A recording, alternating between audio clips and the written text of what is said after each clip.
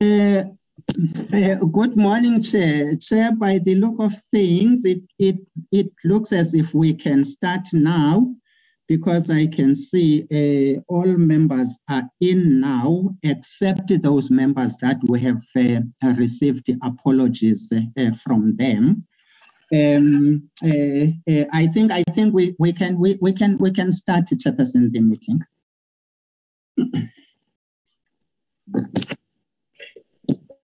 Good morning, honourable members of the Portfolio Committee on Tourism. Recording in progress. Ladies and gentlemen who are part of our meeting, the delegation from Tourism Business of South Africa, TBCSA, that is coming to brief the committee. A very good morning, everyone. Honourable members, I request that I address this meeting with my video closed because I've been alerted that I do not have the best of connection. That is due to the rain that is pouring down in my area. We have heavy rains from last night.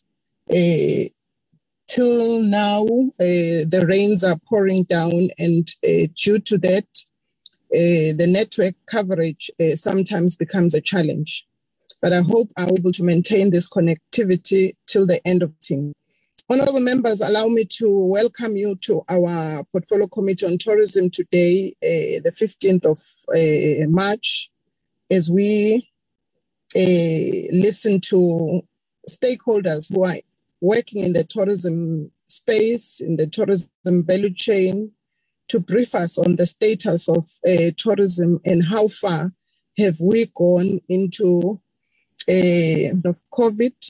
We know that since the advent of COVID-19 on our shores, tourism businesses and the value chain in tourism had devastation and long-lasting effects. To this day, there are businesses which have not been able to reopen, and others that have opened are barely breaking even. So as we pick up the pieces, we are on the recovery in the sector.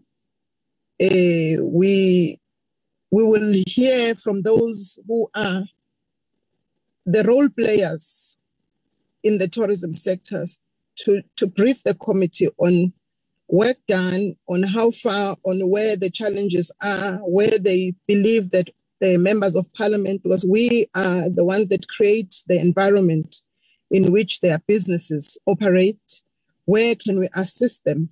Because we know that for tourism to succeed, we all need several role players who will come on board. Mr. Boltina, can you flight our agenda so that we are following a sequence of the agenda is adopted by us? Honourable members, the agenda is in front of us. I will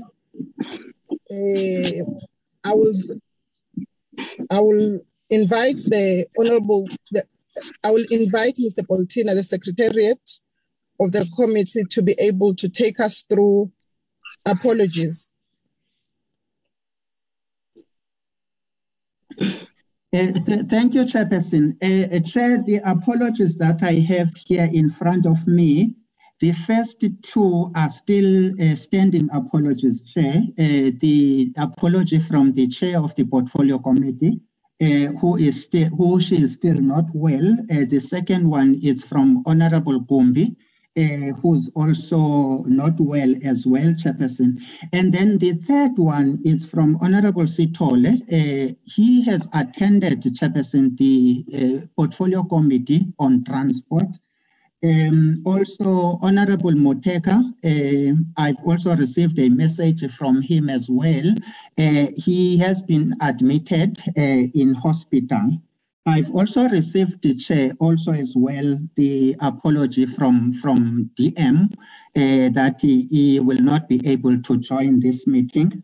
I saw when I started the meeting, I think the Minister is also in attendance, Chairperson, in this meeting as well. I saw her coming in. I hope she's still in the platform. I was also advised that the delegation from the Department of Tourism, from the entity, the SA Tourism, and also from the Office of the Auditor General, they are also in attendance in this meeting as observers, Chairperson. Thank you, Chair. Thank you, Mr. Poltina. Honourable members, on behalf of the committee, allow me to welcome the Minister of Tourism, Mayor Lindiwe Sisulu, the delegation from the department and the entity, and also those from the Auditor General. You are welcome to our meeting as the Portfolio Committee on Tourism, as we deliberate on issues and strategies to try and assist the sector in its recovery path. Honourable members, I will then invite a member who will duly move for the adoption of the agenda. Nozuko, can you mute your mic? Nozuko. Honourable members, I will invite you to be able to duly move for the adoption of the agenda so that we can be able to... Honourable Chairperson. You are noted, Honourable April. I move for the adoption of the agenda as it is, Chair. Thank you, Honourable April. Honourable April has moved for the adoption of the agenda. Can we have a seconder? Honourable Chairperson, that's Mieni. I do move the adoption of the agenda. Thank you, Honourable Mieni has seconded the move by Honourable April. Honourable members, this is the agenda that we'll be following in the meeting of the 15th of March, as we are getting a briefing from TBCSA, that is Tourism Business Council of South Africa, on the status and the progress of recovery in the sector. They will also be briefing us on challenges and where there are strengths in the recovery path, since we know that tourism was brought on its knees by COVID-19. Due to the fact that tourism wanted people to converge, it was the first to be able to be brought down and closed so that we are able to curb the spread of this deadly virus. Honourable members, with those few words, allow me then to invite the Minister first, Messi Sulu, if you are on the platform, to greet us, if you have anything to say to the committee before we invite TBCSA.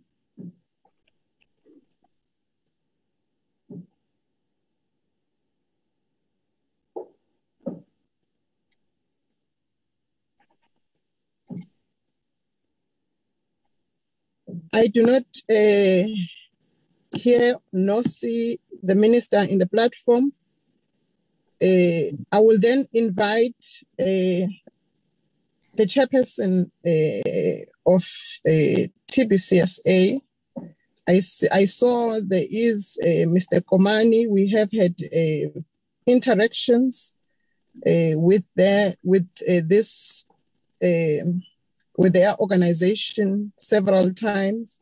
I will then invite the leader of the delegation to start briefing the committee and introduce their delegation to the portfolio committee.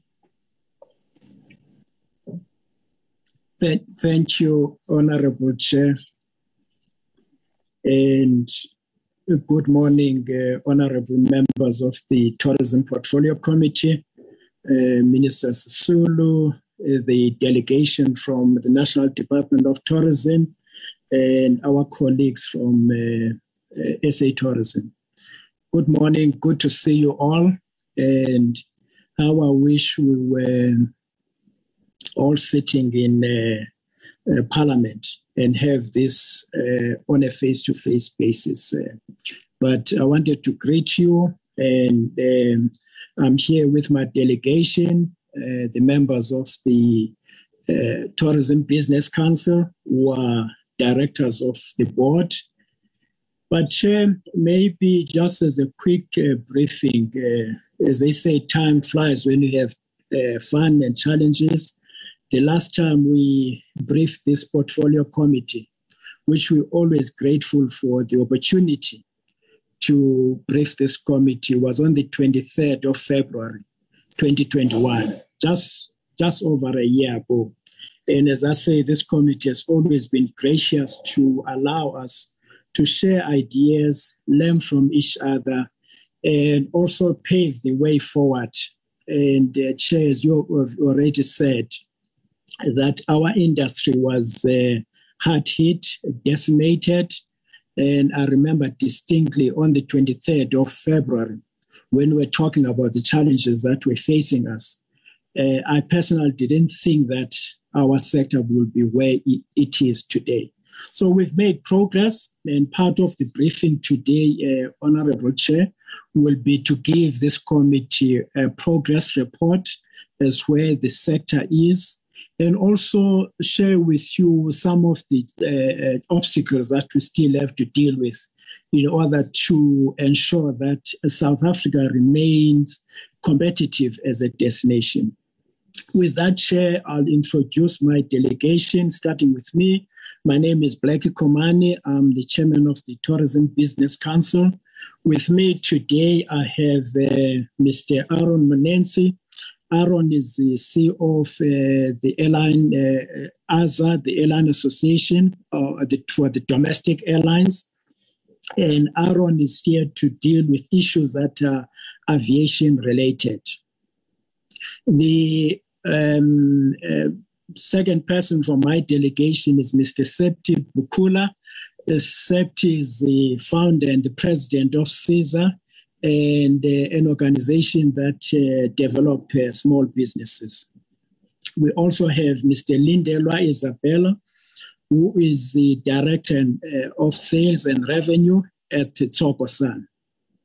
We have George Motema, the CEO of BASA, an organization that is organized to look after international airlines that fly to South Africa. We have Ms. Hanneli Detroit, who represents SATSA, an association that deals with the tour operators who are dealing with ground arrangements. And last but by no means least, we have Mr. Chifue Chivengo, the CEO of the Tourism Business Council. Chair, those are that's my delegation today. But for us to move forward, Chair, I'll just set the scene, and then we'll allow our members, our delegation, to deal with their specific issues there, Chair, if that's fine with you. No, that's perfectly okay. And with us, you can continue, Mr. Komani. Thank you so much, Chair. Chair, I'll take you back briefly to what the TBCSA as a background. We established in 1996. We're a private sector-driven organization, and they work very closely with the Department of Tourism and the South African Tourism Board, the SA South African Tourism, and in marketing South Africa. I think, Chair, going back to your words of the 23rd of February 2021, when you said a positive image of South Africa is critical. And so in collaboration with the SAT, that's what TBCSA does. We collect levies, remit them to SAT, and in our effort to market South Africa and ensure that South Africa remains competitive as a destination. Yeah, the voice of the industry. We raise issues on policy issues with relating to tourism. We deal with the Minister of Tourism. We deal with the department. We deal with other departments that affect tourism, i.e. transport, health during the pandemic, home affairs on visa issues. So, and those are policy issues that we get involved in, Chair.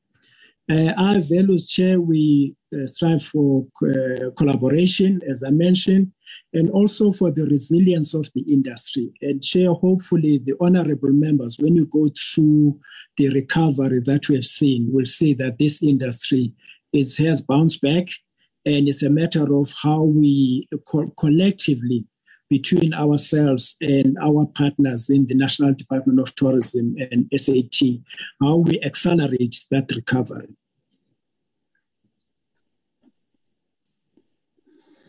Yeah. Chair, as I say, we've all agreed that the industry was decimated during COVID. And exactly to your point, to say that because we're a person-to-person sector, we were in a sector that was identified as a risk sector, and understandable so. You know, as when someone said, the virus doesn't travel, people do travel. But I must say on this, we've received great support from the government in the form of TERS. Because if it wasn't for that, I think we'll say our sector would have been in a worse situation. And so as a sector, we're grateful for the collaboration that we're getting from the government. And also the speed at which the virus was contained in South Africa through Department of Health, through the protocols that were put in place, it saved a lot of lives. And also the matter of encouraging vaccination, it puts us in a much better position in the world that at least South Africans are getting vaccinated, and Omicron virus didn't get out of control. Chair, with the decimation of the industry, it was indiscriminate. Whether you're small business or big business or medium-sized business were all affected equally. Probably more small business affected in a big way because of the sizes of the business. But we're grateful to see that some of the small businesses have recovered nicely, and therefore, you know, we can only grow from here. One of the things that helped the recovery of the industry was the domestic travel.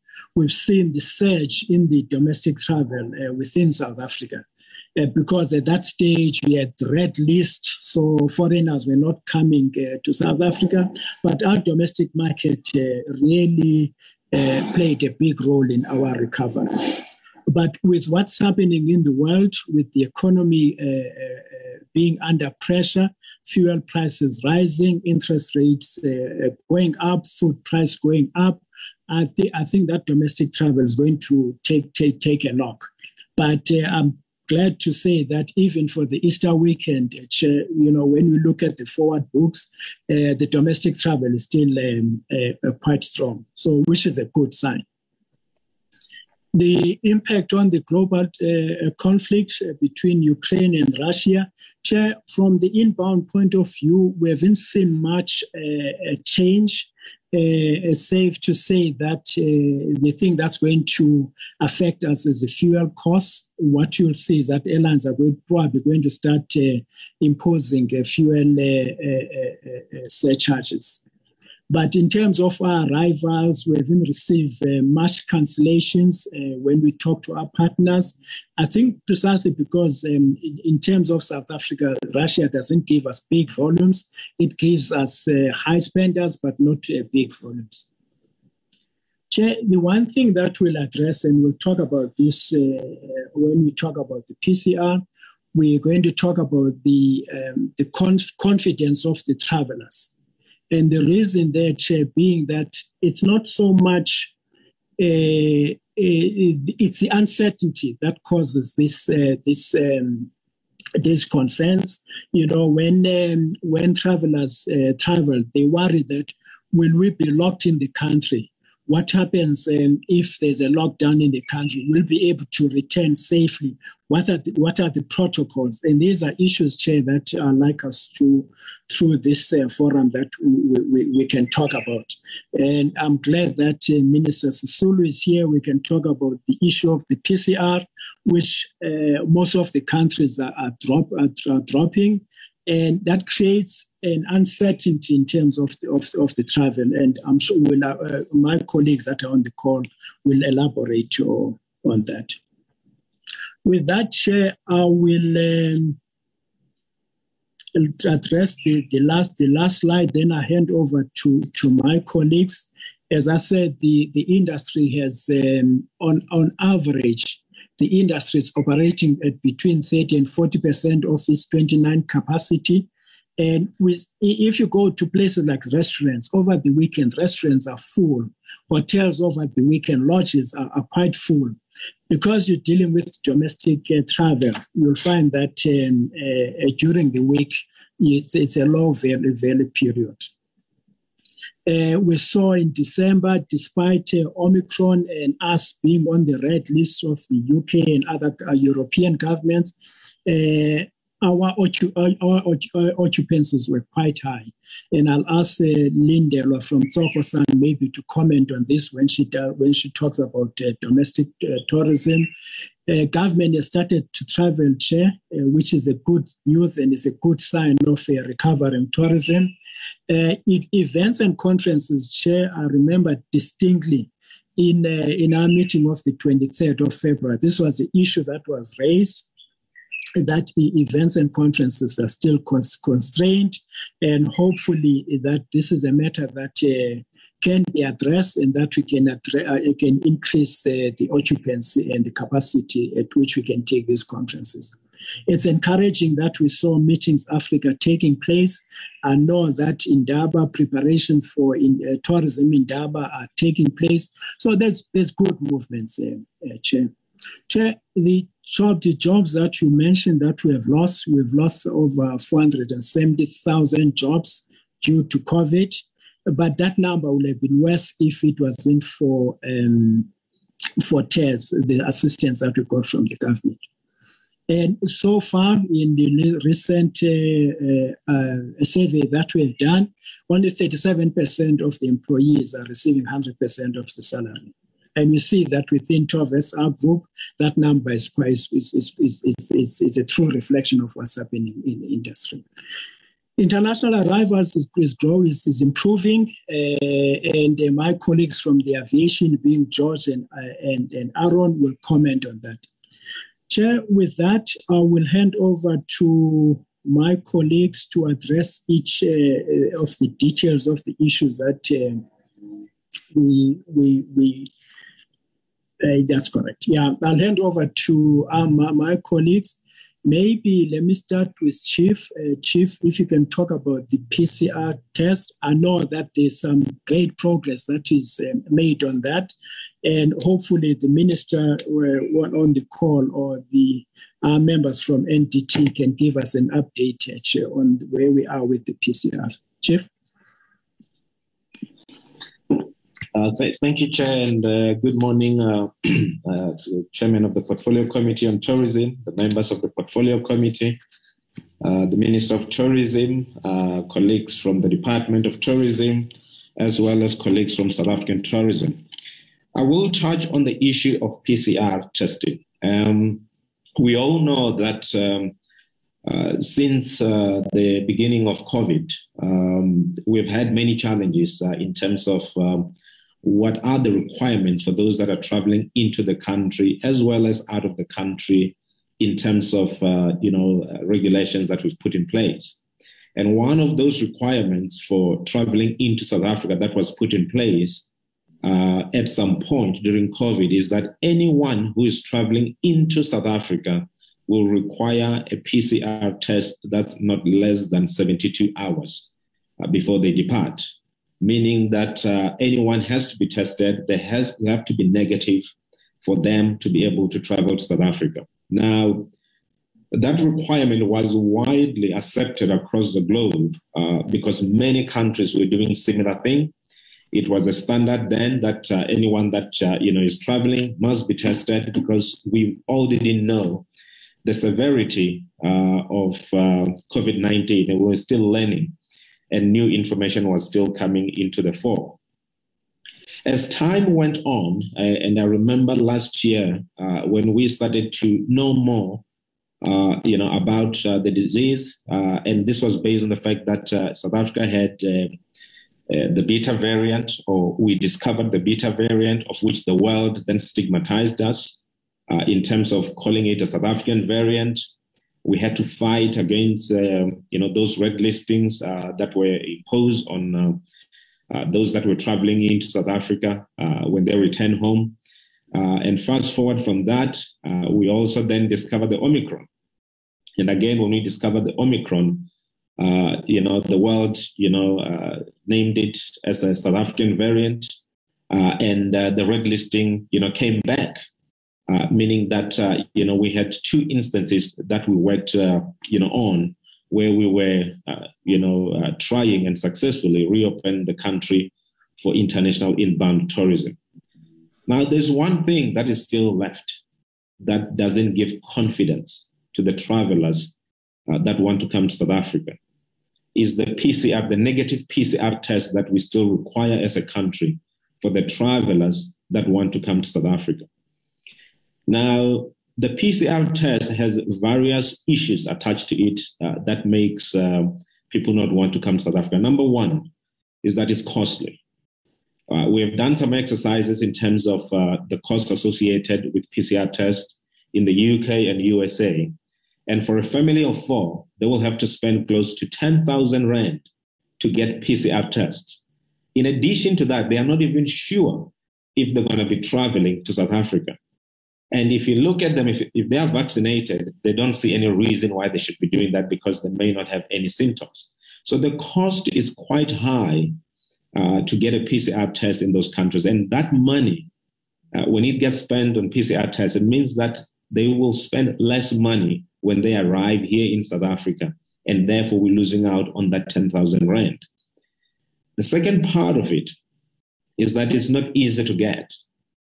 In many countries, you have to book, you have to travel a distance to get it, and that discourages people from trying to go to a destination that require a negative PCR test, especially when they're fully vaccinated.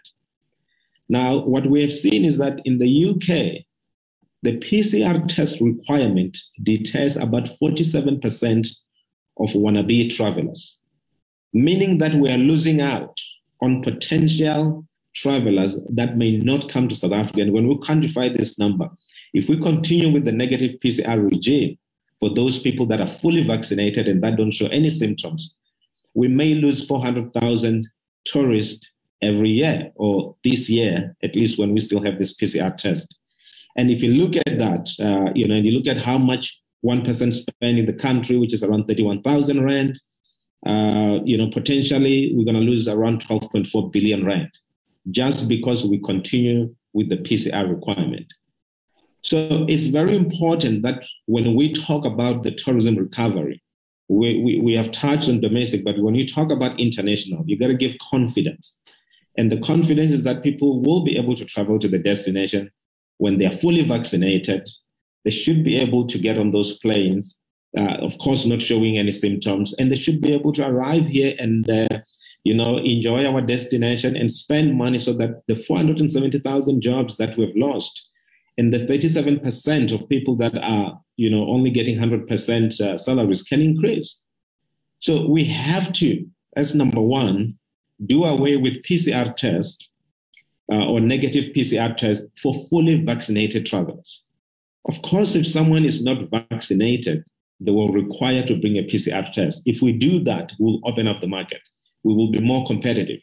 If you look into, Southern Africa, or if within the Africa region, the countries like Kenya have done away with negative PCR tests for fully vaccinated travelers. Rwanda has done the same. Botswana have done the same. So we as South Africa, we're still lagging behind in terms of making that decision to gain competitive advantage. So, which means that when travelers in our source markets make a decision on where to travel, they first make a decision on where to travel based on ease of travel. Is it easy to get there? What are the COVID requirements? Do I need to get, 10 things before I get into the country? And PCR requirement is one of those, which means that, as I've said, if we do away with it, we'll be more competitive. We may actually see our forward book improving. So it is one of the things that we're saying is still a challenge. It needs to be dealt with.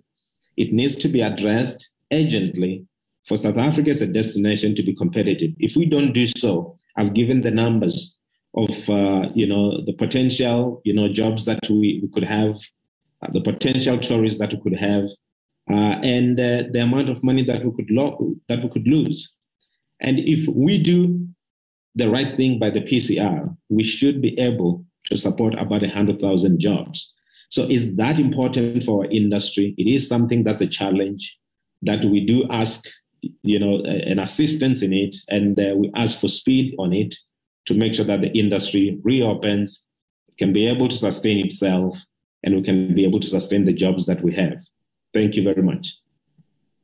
Thank you, CEO. I hope members will comment on that, and that Minister Sisulu probably can give us a direction as to where things are insofar as that is concerned. Thank you so much, CEO. Chair, I will now ask my colleagues from the aviation sector, being Aaron and George, to give us a picture, one, as to where things are in terms of aviation, the capacity, and also the challenges that are taking place. And for George specifically to maybe brief us as to how many international airlines have returned, and what are the frequencies, and how does the future looks like insofar as the international inbound airlines are concerned. Maybe I'll start with Aaron.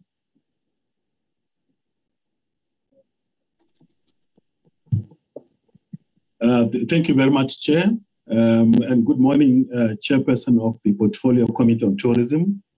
Good morning to the Minister of Tourism, Honorable Minister Sisulu. Good morning to members of the Portfolio Committee on Tourism, colleagues from the tourism industry, colleagues from the travel industry. Thank you very much for the opportunity that you have given us as Aviation Airlines Association to be part of this meeting.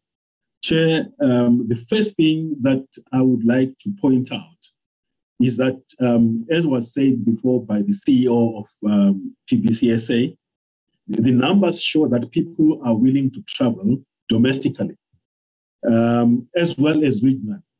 They are willing to travel if the fares are suitably attractive, and if people can reach their markets and destinations, the destinations that they want to get to, without having to double guess the requirements. So the requirements that have been placed on their ability to travel is acting as a deterrent. In as much as the people are willing to travel for tourism, for business, for leisure, to visit friends and relatives, the moment they start thinking about the arbitrary requirements that are placed on them, it becomes a deterrent and they actually become reluctant to travel. So we have seen over the past 6 months a very solid growth of domestic tourism, simply because the requirements from a domestic point of view are not as stringent. But from a SADC, Southern African Development Community point of view, the numbers are still restricted.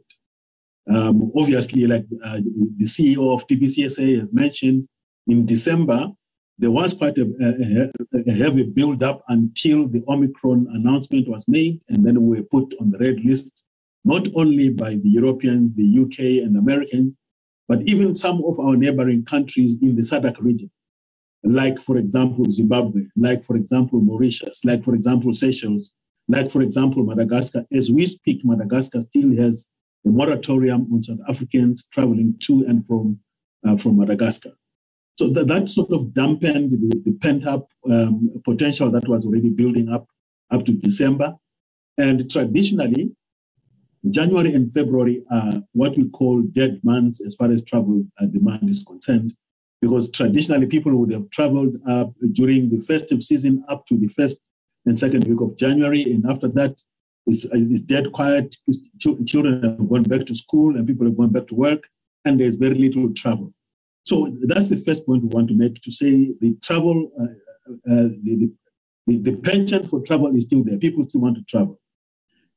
And the second thing I want to mention, Chair, is by far the juiciest piece of what would have been a low-hanging fruit, which was well within the grasp of South Africa, was the appointment of the air services licensing councils, both domestic and international. And these councils had been defunct for more than 11 months until last week when they were appointed.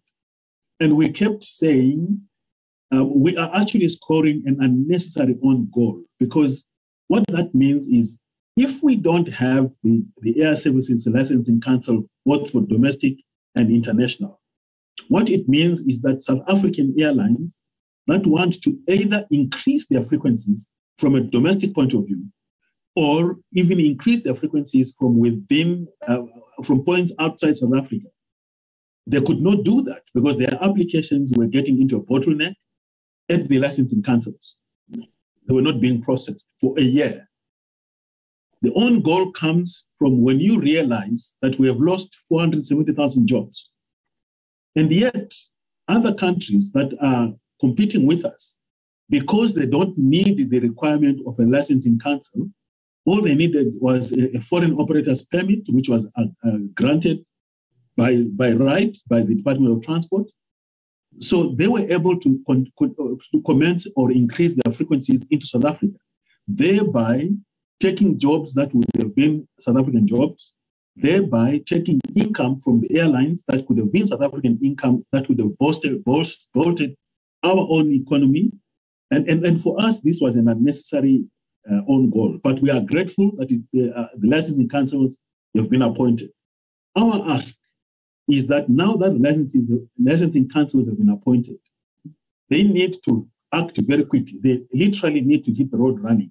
There is a backlog of applications for new frequencies, new destinations, and new operations. Those applications need to be fast-tracked so that we can catch up with the loss that we've endured for the past year without the licensing council.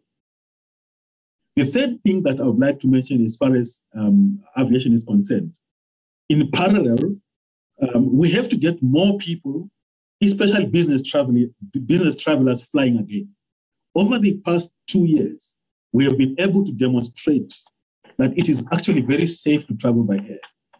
We have done this continuously by making sure that we adhere to the restrictions and the protocols required by the various ministry declarations, everything that has been required.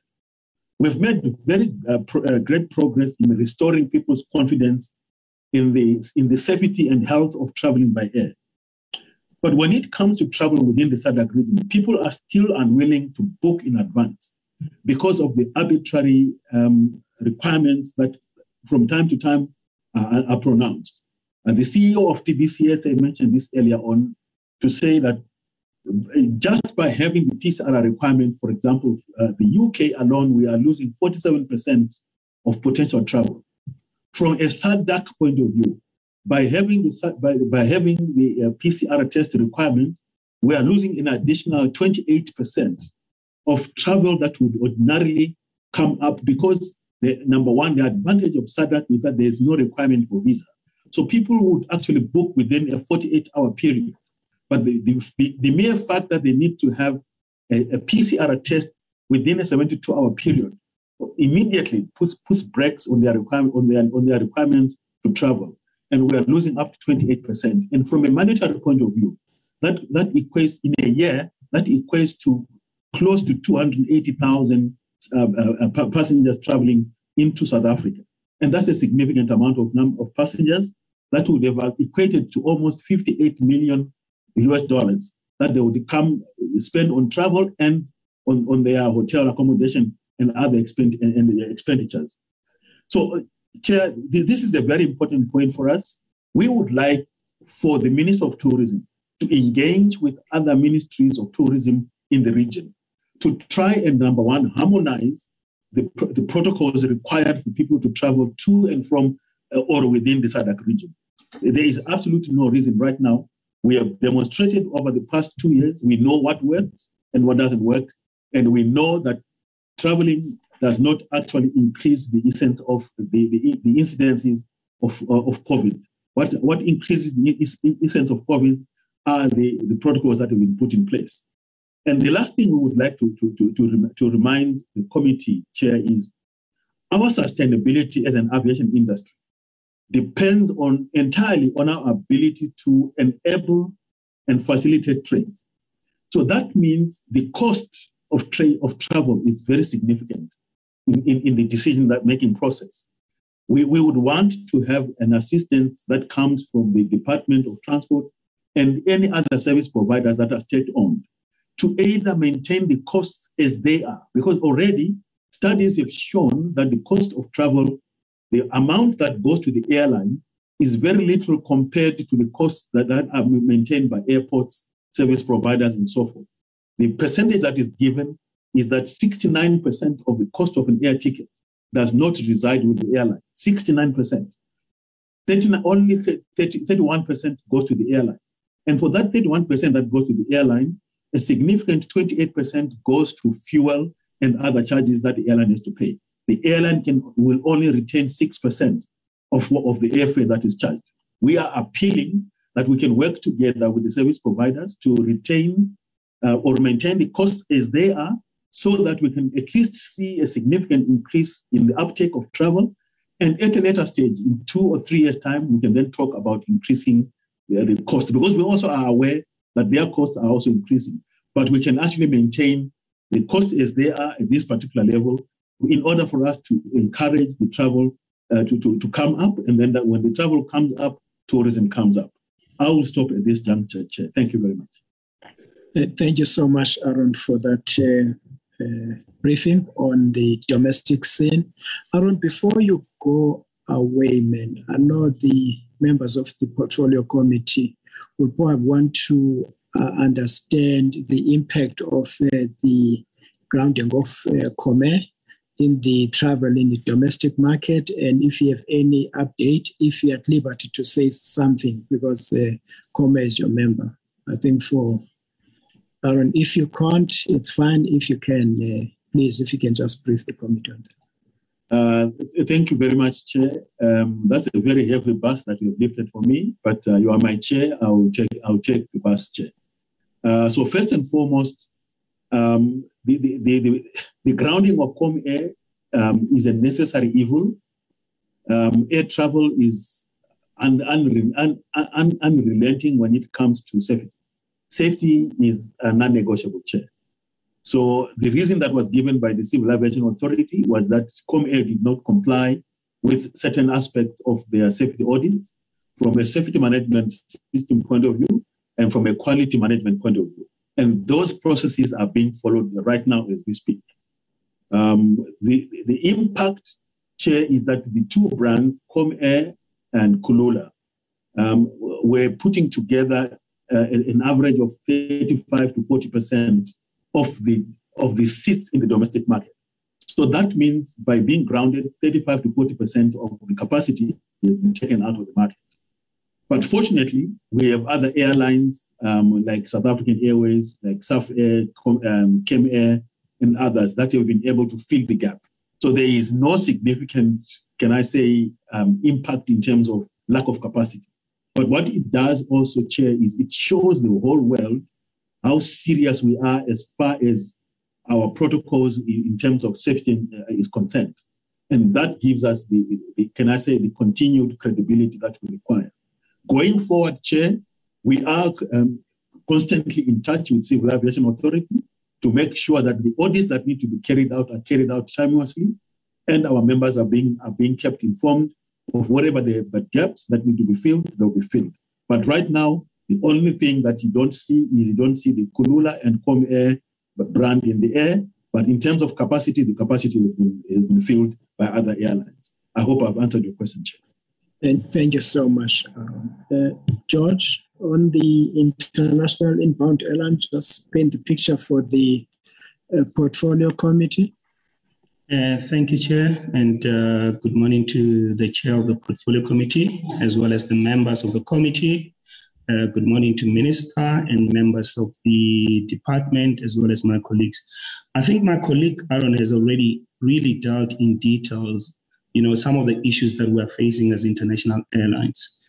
As my counterpart, the issue that was raised around the PCR is really something that, almost every single day, I get calls from regional managers who are representing all of our international airlines coming into the country around the issue of the PCR, because the travel market on the ground really indicates from their point of destination, from origin to destination, that PCR test is really an inhibitor. And that in itself, it impacts on the profitability of our airlines. We may look at it from a traveler's point of view, as Chief Fiwa has already said. Look, a traveler would obviously look at that from a point of travel. But from an airline point of view, our members look at that in terms of, route profitability. And that in itself impacts on decisions that are made by international airlines, whether or not to continue in a particular market. And that's really a serious issue that we believe that perhaps through the minister, that we should engage the Department of, we know that obviously the National Command, Coronavirus Command Council has been having meetings in order to look into these regulations. But that's something that really needs to be pushed quite urgently, because it will change the picture in terms of the numbers, in terms of what is coming into our country. We can clearly see, and I think that's why our view is that tourism should really be taking a lead in this regard, because we know that in the past 2 years, since we've had COVID, quite honestly speaking, we can see the numbers have changed from business travel. Pre-COVID, business used to travel, passenger numbers used to be higher than your tourism numbers. But what we are seeing is that there is a growth in that market, and that growth needs to be nurtured. And in order for us to nurture that, as supporting what the minister has put together as the tourism recovery plan, we need to be in the forefront as tourism to try and push, the Department of Health, to get into that space of removing this inhibitor. Of course, we do take into consideration the health issue. Now, I'm sure, the council will look into those issues. The second issue that I would want to emphasize, without getting into too much details, as my counterpart, as I said, has already spoken about these issues, is the issue with the Department of Transport. And again, I go back to the Department of Tourism, that we would like the minister to assist us in that regard, because the Department of Tourism, of Transport should be seen in itself as a regulator that should create an enabling environment, for our members to be able to continue to operate into the South African market. Now, what we see, which is one critical issue that has been raised with me by my members, is, in the last 2 years, this appointment that has just been approved only recently by Cabinet, which the department has delayed in appointing the International Air Service Licensing Council, has a lot of question in the minds of our members in view of issues such as insurance. For instance, the way the extension has been done was, the foreign operators licenses permits were extended through a correspondence, and the question was whether or not does that in itself even comply with the legislation, because it is the council that's supposed to be making such approval. And in our view, that council should have been appointed long before the term of that board expired. That in itself really places our members in difficult situations, whether to continue to operate in the South African environment. And I think the Department of Tourism should assist us, because I think we've been trying and doing everything that we can to try and tap into the Department of Transport. We don't seem to be winning in that portfolio, and in my view, it has really become a stumbling block, for the aviation sector. I think those are the two issues that I wanted to raise. My chair has asked for me to give a percentage of the airlines that have already returned. in the country. So we have about 31 international airlines flying into the country who are our members. I think we've got about 2 that are not our members, but we are in the process of getting those back on board. But of the 31 airline members, we have about 80% of those back in the country. I've had a meeting with Air Mauritius, for instance. We've seen the likes of Air Mauritius that have suspended their travel into South Africa, that they are keen in coming back into the country. And the second issue is the likes of El Al, which is an Israel airline that has not operated for the last 2 years since COVID. Has also returned in terms of putting its flight back into the country. That is really positive. So if we could try and address some of these inhibitors that our members are experiencing, I think that would help us to see our members, facilitating the increase of the frequencies into the South African environment, and that in itself is the benefit for the country. I thank you, Chair. I think those are the 2 issues that one needed to just put across. Thank you, Chair. Thank you so much, George. It's encouraging to see that international airlines are returning because we need those volumes. Thank you so much, George.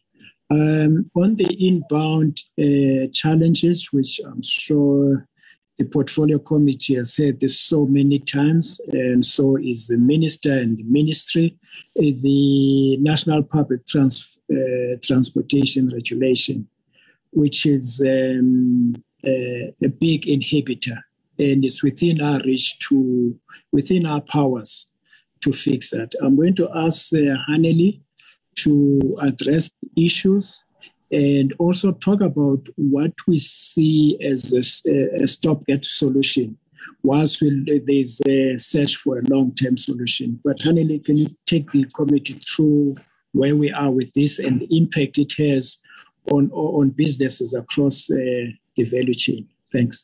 Well, thank you very much, Blackie. And so let me just get in here quickly. Apologies.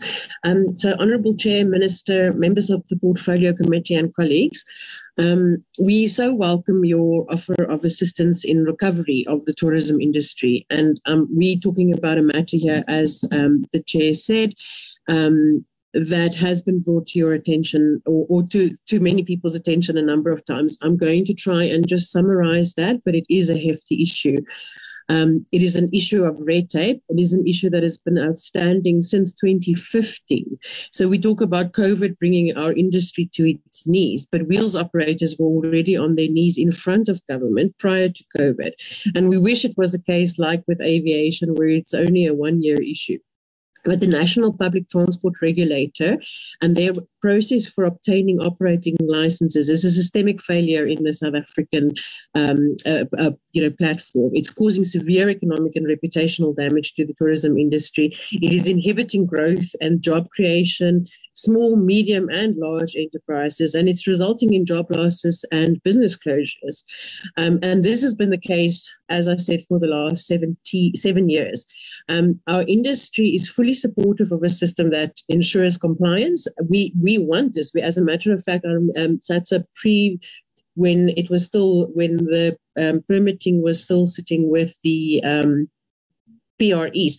And apologies, I got diagnosed with COVID yesterday. So it's a very good thing that we are talking on Zoom. My mind is a little bit confused with the fever and stuff, but this is such an incredibly important issue that we do have to talk about it. So as I said, industry is very supportive. We were part of the process, SATSA, in those years of requesting that taxis and tourism be separated, and that's part of what the National Public Transport Regulator needs to do. So our operators, and as SATSA, we represent 1,300 companies in the inbound space. So anything, with international tourists coming into South Africa, obviously we were very much at the, behest of COVID and the impact that it had on us. But these operators are trying. They really are. You know, in some cases they've sent over 50 documents to try and get an operating license, and it is sort of beyond comprehension that, you know, you are asking government to give you an operating license or a license to do your job, and it's just simply not coming through. I remember at one of the consultative meetings that we had, the then chair of the MPTR committee said that getting an operating license is a privilege and not a right. It was really shocking, but, you know, I digress. So we have tracked applications that went into the MPTR over the past few years, before, specifically pre-COVID. We had 184 applications that was captured. Out of that, only 33% completed successfully. 33%. That's literally 279 vehicles, tourism vehicles, buses, quantums, etc., that were not able to operate or not able to operate legally. And what is the scary thing is people have a choice between either operating illegally and put food on the table, or, you know, just closing their businesses and finding jobs and income in different sectors. So the Act very clearly states that it is a 60-day turnover. We've had people 4 years waiting for their operating licenses. So many of them they've paid for the operating licenses, they've then closed their business down, and that money has never even gone back to them either. So I wanted to just read maybe one example. There's so many, and I'm very happy to share that with you guys. I had to close my company. This is Bomo Tours. I had to close my company due to not getting an operating permit. I had 3 buses. I sold the lot and retrenched the driver and could not give freelance work anymore. Now he started as a sole operator, and he's waiting since September 2019 for accreditation, and since March 21 for an operating license. So really, if I just sort of capture what the challenges are, it's the way that the board at that stage, the MPTR Transport Committee or Licensing Committee, interpreted and implemented the National Transportation Act. So instead of trying to look for reasons, and I'm just going to, apologies, call it what it is, trying to look for reasons to give operating licenses, it was actively looking for reasons not to the point where operators had to provide business plans, had to provide proof of demand in order for, for this board to see whether they should have an operating license or not. The process was still very much approached as a taxi service, and we know in the taxi industry, the routes are very important. So our tourism industry is required to say what routes they're going to drive. But you've got an international tourist coming into South Africa that wants to go and explore. It was totally irrelevant to ask for some of that criteria. There's insufficient capacity. This has been admitted by the MPTR right from the beginning. What is quite sad is that we reached out right from the start. We had said anything. We literally would process documents. We communicated to our members. There was a lot of confusion when the new process was launched initially, and we had to almost write up our own guide to provide to the industry on how to apply to the MPTR. The requirements are changing all of the time, so they ask for BE certificates, the BE certificates we can understand, but route descriptions, business plans, historical invoices, reference letters, letters of motivation. It's almost as if every time somebody provides a document, they're looking for another one to ask for to stall the process. There's a lack of understanding of the tourism sector, as I mentioned, with the route descriptions. It's just not a relevant thing in the tourism industry at all. And it does hamper transformation. It's not just the fact that there has been job losses and there's been millions of rands of revenue that has been lost, but it's also the potential jobs that would have been created. So right now, those people with operating licenses are not changing their vehicles at all. They're hanging onto their vehicles because that's the only way for them to operate legally. But that causes risk in the vehicles not being, updated. So they would have bought a new vehicle to do that, but they're not doing that. We've just had an accident 2 weeks ago, a very unfortunate accident on the Schoemanskloof Road on the N4 with 3 Belgium tourists that had passed away. Now, in an instance like that, if there is not an operating license and a valid operating license on the vehicle, thankfully in this instance there was, the operator would be up for manslaughter. They would be arrested. They would have to answer to court.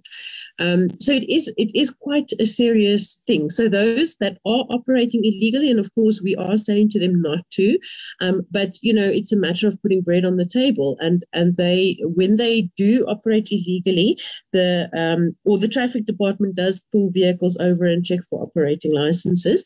The vehicles are then impounded, and tourists are left sort of stranded, which is, from a reputational point of view, it's not a great thing. So just to go back to it, we really are open to, we want to work together. We want to make this work for the industry. We agree that there needs to be some sort of accreditation or way to say that these are credible transport operators. So we have, from initiation, as I said, in 2015, taken on this issue. We have spoken then to Minister Hanekom. We have taken it through to Minister Kaza. We've gone back to Hanekom again. Then we've spoken to Minister Ngubane and Minister of Tourism, Minister Sisulu. This is a matter that we haven't physically or face-to-face raised with you yet, but I'll just explain where we are in the process now. So literally, having knocked at these doors until our knuckles bleed, we've had to take the process legal. And this is SATSA as an association, as an independent association that is the voice for inbound tourism. We had sent an initial letter of demand, and the letter of demand simply was to say that these are the applications that are outstanding, and we would like the department to process and complete those the applications. Because there is no NPTR board at the moment. So maybe just to go back into that to explain, there was a board, they completed their duties, and this was through meetings with the acting and then the director of transport with our chair, Blackie Kumane, and discussing these issues. And they then realized that the current board at that stage was not properly applying the act, and they decided that they were going to have a new board, which was a great step for us. A new board was then put together or appointed, but very soon after that, and this was just before, at the beginning of 2020, just before COVID, the new board was then dissolved because they were not legally, or there was some issue around the legalities of the application or appointment. I was not 100% sure about that.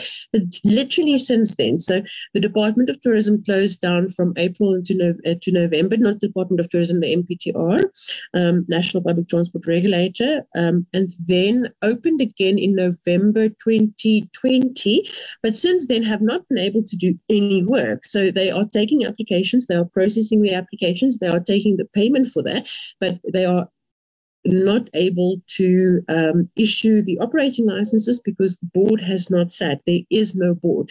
We finally got confirmation that there is no board after many phone calls, emails, trying to follow up with them 2 weeks ago that sort of in writing that there is no board. So as I said, we've had to take this process legal, although we don't want to. I mean, we've all seen that article about the billions of rands of legal cases against government at the moment, simply to ask them to do their job, and we don't want to contribute to that. This is not something, it costs a lot of money. We're supposed to be focusing on our recovery and getting tourism back up. So, going to court is not the option for us, but it's not the ideal option, but it is the option that we will have to take.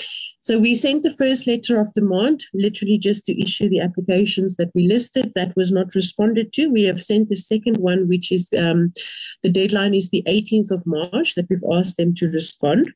And then, failing that, we would have to launch a legal case, and it would be an urgent legal case because, it is lives and livelihoods that we are talking about here. So for us, just very simply then, the solution is a moratorium on operating licenses, and there's various ways, details. We've actually written up documents about how we could do that, just to help MPTR as well to get back on their feet, to get a board going, to work with the industry to apply the Act in a positive manner, in a manner of looking to get somebody an operating license instead of not. And in that time, whilst there is a moratorium and people are able to at least operate legally and get tourism going again, that there is a task team that can work with private sector and government. And I'm going to, Dr. Ishmael Vardy, that was the Gauteng MEC of Roads and Transport. He did a fantastic job in Gauteng with their provincial regulator entity when they were stuck with huge delays. He put a moratorium on and he sorted out the systems in order for them to be able to license efficiently. So he would be an ideal kind of person, for instance, who would be heading a task force to be able to look at what options and how we can structure it to make it work properly. That's so thank you very much to all of the colleagues and honourable members and our Chair Blackie Kamane. I'm happy to take any questions if there are. Thanks so much, Haneli. I hope you recover soon on COVID. All the best. Chair and members, I'm sure we'll debate this, but key to this, Chair, is that issues like these are within our control. They inhibit our recovery. This is not something new, started in 2015. We just have to have the will to deal and address these issues and do so speedily. Because the net impact of these delays, one is the cost, to ground transportation, because you're limiting the supply of ground transportation. The few that will have permits will operate, but so will the cost will go up because you have few supplies. The other big thing is that in terms of job recoveries, we're creating our own problem. Without this being resolved, it's difficult for operators to operate. On the other hand, you're encouraging small businesses to start businesses, but if they can't get simple things like permits, how are they going to operate, Chair? So I'd like us, when we conclude, Chair, when it's a handover back to you, that this matter be revisited and at least once and for all come up with a solution to this, Chair.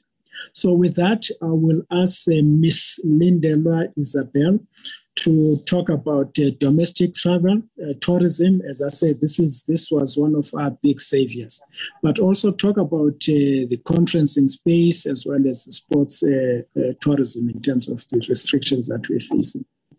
Isabel? Absolutely, Lindelwa. Thank you so much, Chair.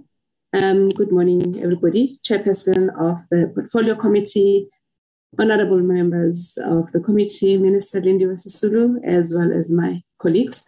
Thank you so much for giving us an opportunity to talk to you about some of the challenges that we are facing as an industry.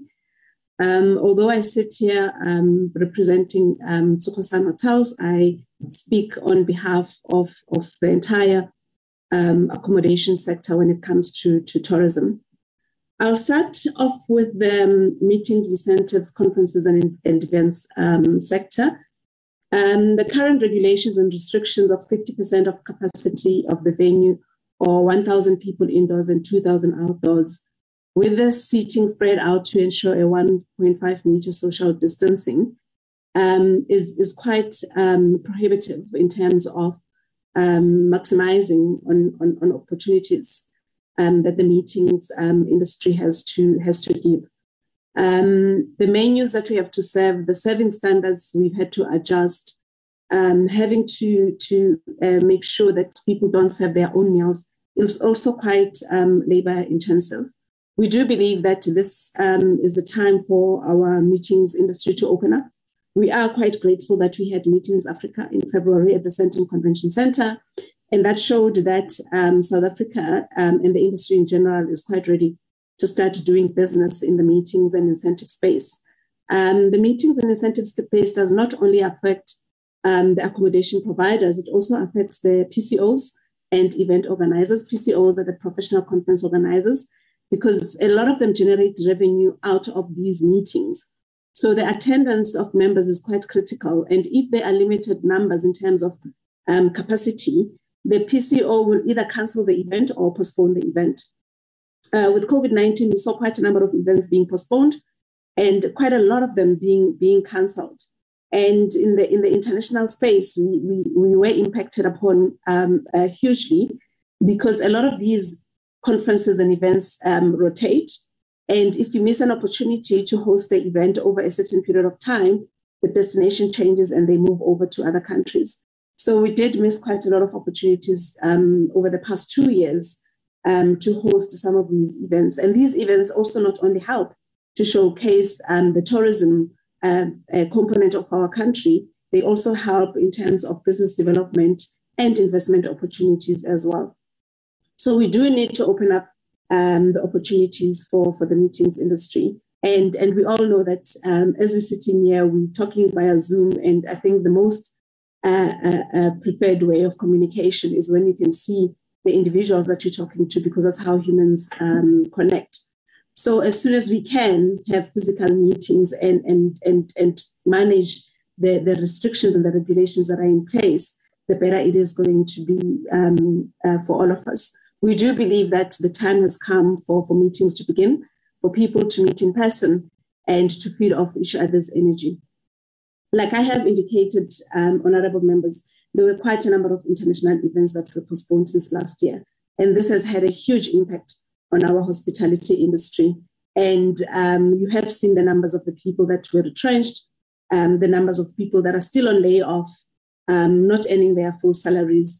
Some of them have lost their households, some of them have lost their cars. And this has also led to the breakdown of the family units. So we do believe that as soon as we relax all these restrictions and regulations, the better it is going to be for our industry. The exhibitions have also been cancelled. As you know, the exhibition industry relies heavily on attendance. If people do not attend these exhibitions, then the organizers do not generate any source of revenue, whilst the cost of setting these up have either gone up or they have stayed the same. So what has happened is that a lot of these exhibitions have been cancelled completely because the 50% capacity being or the limitations in terms of numbers have made it unaffordable for exhibition organizers to put together these exhibitions, because they generate their revenue out of the number of participants in terms of the exhibitions, as well as the number of attendants. So the participants will decide whether to participate or not based on the volumes or footfall that comes through the exhibition floor space. So it is a double-edged sword, because if you don't have exhibitors, then you won't have people coming through. But if you won't have people coming through, you will not have exhibitors, because they make their money out of the volumes of people that come through the venues. As I have indicated, PCOs make their income out of these events, and they have therefore mostly been unemployed. So the impact on the MICE sector has been quite huge. On the positive side, though, we have seen quite a lot of increase in domestic travel. We are grateful that people can travel within our country. As much as there has been a negative impact in terms of airlift and people traveling outside of South Africa, we have seen the benefits as an industry of domestic tourism and how people were given an opportunity to explore their own country. When we look at the last quarter of the last year, 2021, being October to December, it was for us the best trading quarter since COVID-19 hit us. And it has, Durban as a destination contributed largely to these numbers because it is a self-drive destination more than it is a fly-in destination. Cape Town, we haven't seen really the numbers picking up that drastically because of the airlift capacity, the cost capacity, and also because Cape Town is largely dependent on the international market. And for the international market to travel, we need to do away with some of the challenges, including the PCR testing that our CEO, Mr. Chipiwa Chivenga, has spoken about. My colleagues from the aviation industry have also indicated the challenges that impact on our international travelers coming through. So when it comes to Cape Town as a destination, we haven't really seen much uptake, but in December, we did see a lot of people traveling locally. So the domestic leisure tourism has been our backbone, and it has sustained us as an industry. And this was followed by government travel and sports. Sports is still a challenge, Honorable Chair and members, because what we're seeing right now is that we are able to accommodate some of the sporting teams. We are able to provide biobubble environments for them, but we do need the spectators to travel for them to be able to see and watch their favorite teams. It does help with the morale, but it also helps us as an industry, because what happens is that people travel outside of their homes and outside of their domestic areas and into other regions when we have sporting events. So if this committee can please engage with the Minister of Sports and everybody else who has an influence on that section, so that we can open up the stadiums, because the stadiums not only boost domestic travel, but they also boost entertainment, and the entire value chain, when you look at hospitality, tends to benefit. Spectators do put bums in beds or heads on pillows, as we now say, and we do need their ability to attend and watch these games for us to see an upside in that segment as well. Sports spectators provide different revenue streams for our industry. And those also extend beyond just accommodation, because they do spend a lot on entertainment. So we see an increase in terms of food and beverage spend and revenue generated. Having said that, Durban has been our backbone. Domestic travel has been our backbone. Sport has supported us. Government has supported us in terms of government travel. We need now to start ensuring that corporates do travel. We need to open up the airlines. We need to do away with PCR testing, and we request the assistance of the committee to bring our sector back into business. Thank you. Thanks so much, Lindelwa. I think, Chair, you will see the importance of domestic tourism, which is always the backbone of any successful tourism destination. You know, one of the issues that was raised at some point was the issue of long weekends. For instance, for the human rights long weekend, which is 21st of March, you'll battle to get accommodation in certain places in South Africa because they're fully booked. So the issue there was that there must be some holidays. I mean, if you look at countries like the US, where I lived for a long time, you know, there's no holiday that takes place during the week. Most of their holidays are over the weekend, which extends long weekends. So if you ask us, Chair, what could be done, maybe that's one of the things that we should look at to say, how do we increase our long weekends? Because COVID has taught us a lesson that international travelers, the day that you stop flying, that market dries out, and your domestic market becomes your basis for keeping the sector alive. With that, I'm going to go to our last speaker, Septi, who was the chairman of our Growth and Transformation Committee. And Septi is sometimes he wants us to conduct these our transformation committees meetings in Xhosa. So if he starts speaking in Xhosa, Chair, don't be surprised. Septi. Chair, thank you so much for the invitation, and to the Chair of the Portfolio Committee, to the Portfolio Committee, and to the Honourable Minister and my colleagues, and the Abulis. Greetings to you all this morning. So thanks for the opportunity, Chair. I'll try and keep it brief. But I thought maybe, I could start by stating the obvious. And the obvious, and it's come up already from the briefings that my colleagues have given, stating the obvious that, transformation, because that's what I'm going to talk about, is a shared responsibility between the public sector and private business, private sector. When I say public sector, I mean not just government. I mean, quasi-governmental institutions as well, like universities when it comes to skills development, and CETAs also when it comes to skills development on the one side. So there are things that fall squarely within the public sector, which we as the private sector can't do much about.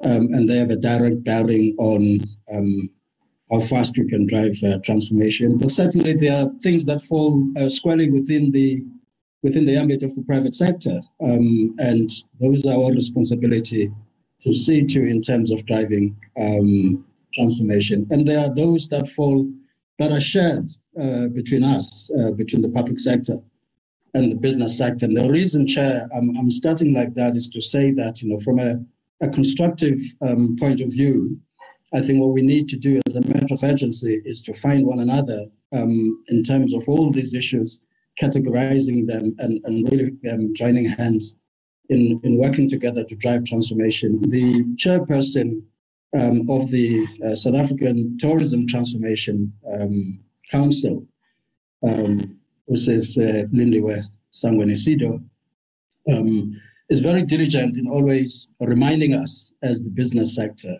to keep transformation front and center, even in difficult times like we are facing with COVID-19, which has set these processes back significantly, as my colleagues have already indicated. But we try to do our best to make sure that we don't sideline transformation issues. We keep focused on them. So with that as my introductory remarks, I just want to note certain things that I think are positive that we're observing, and touch on a couple that perhaps we can get assistance on. And I'm not going to repeat what has already been said by my colleagues. We will all be aware that at the end of this month, the South African National Parks is having a tourism investment conference on the 31st of March. And the reason I'm mentioning that, Chair, is because that conference focuses on public-private partnerships in tourism. And I'm mentioning it also because we're very grateful that Sun Parks, which is part of what I categorize as the public sector, has made it very clear that, of the pipeline of projects that they're going to be presenting there that are going to be released onto the market, from within the next 3 to 10 years, they're going to be very focused on driving and ensuring that transformation is driven.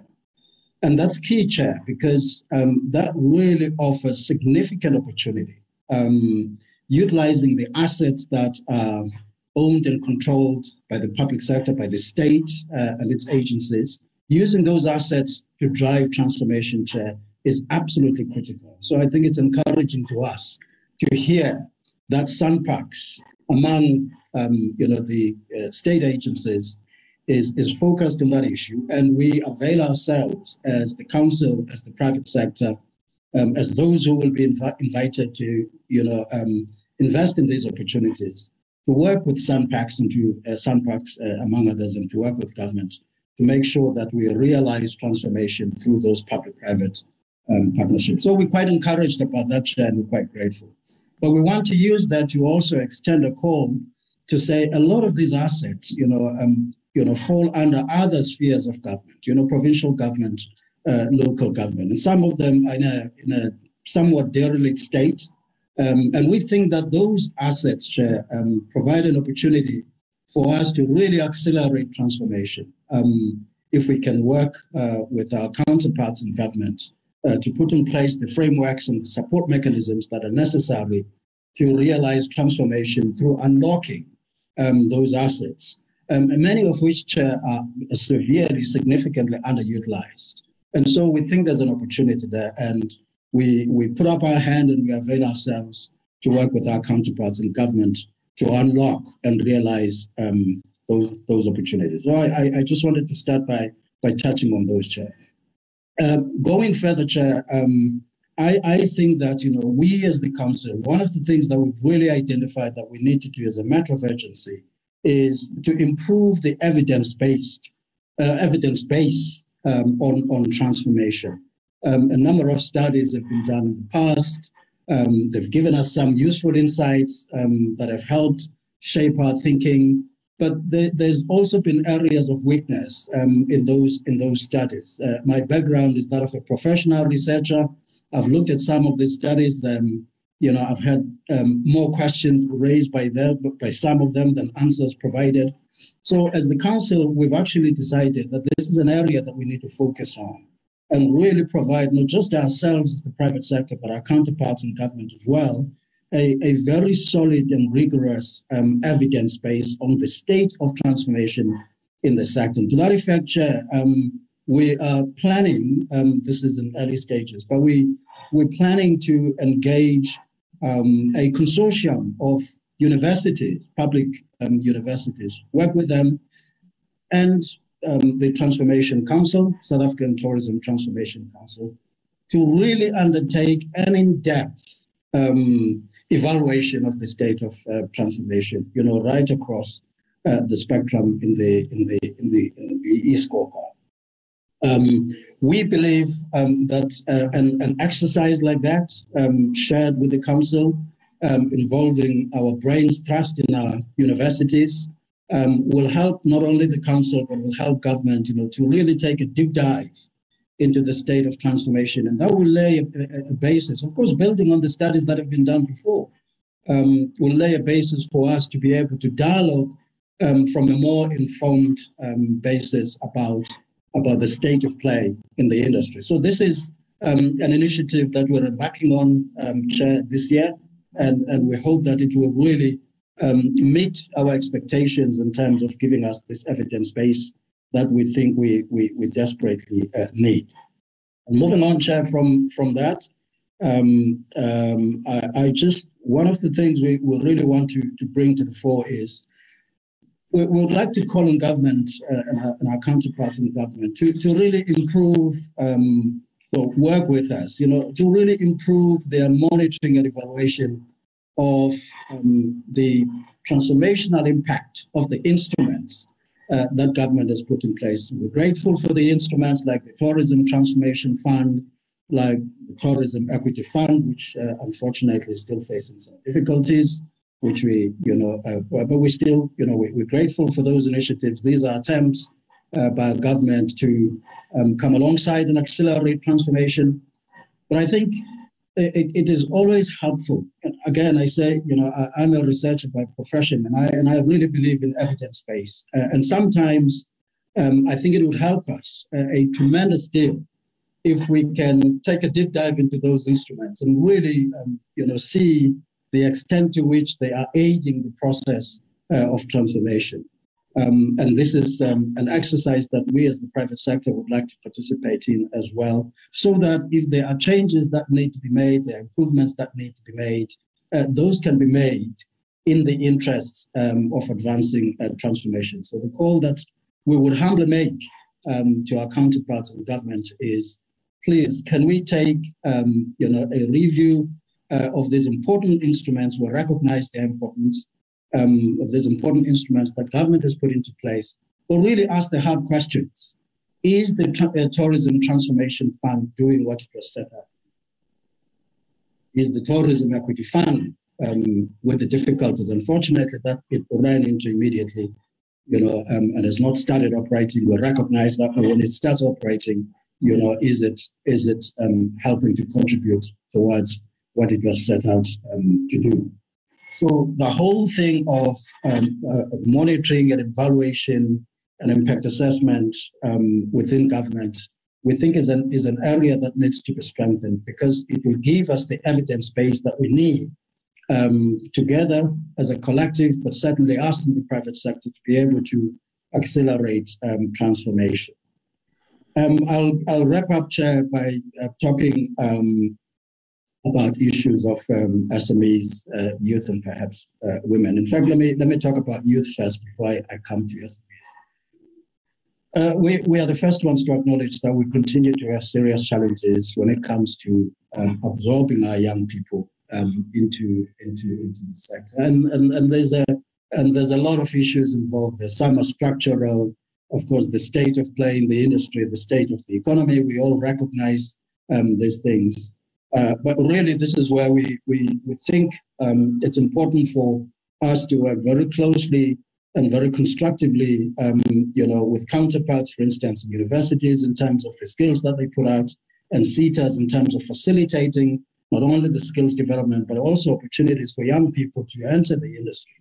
These are those areas where I said are shared, where we'll really need to together put our brains trust and come up with constructive solutions. We're very encouraged to see, Chair, an initiative by South African Tourism, and I recognize a colleague is here, a recent initiative by South African Tourism and NetBank, which is a capacitation of women entrepreneurs in tourism across the country. It's a young initiative, but it's one that we've welcomed with excitement, and we'll be watching the progress of that program. And we think that we need interventions such as those going forward. And of course, there are others as well, like women in tourism, that are encouraging. Again, back to the point that I made, we need to be vigilant to make sure that these initiatives, that many of which use public resources, we are really honest with ourselves in terms of how they're performing and how they're helping us drive the transformation agenda. So let me wrap up, Chair, with on the SME front. SMEs are my passion, it's an area that I'm involved in quite extensively. I have spoken about the need to review government programs.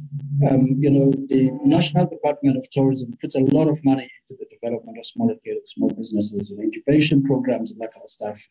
I'm really quite keen to get the evidence base on the success or otherwise and the contribution of those programs. I have not seen one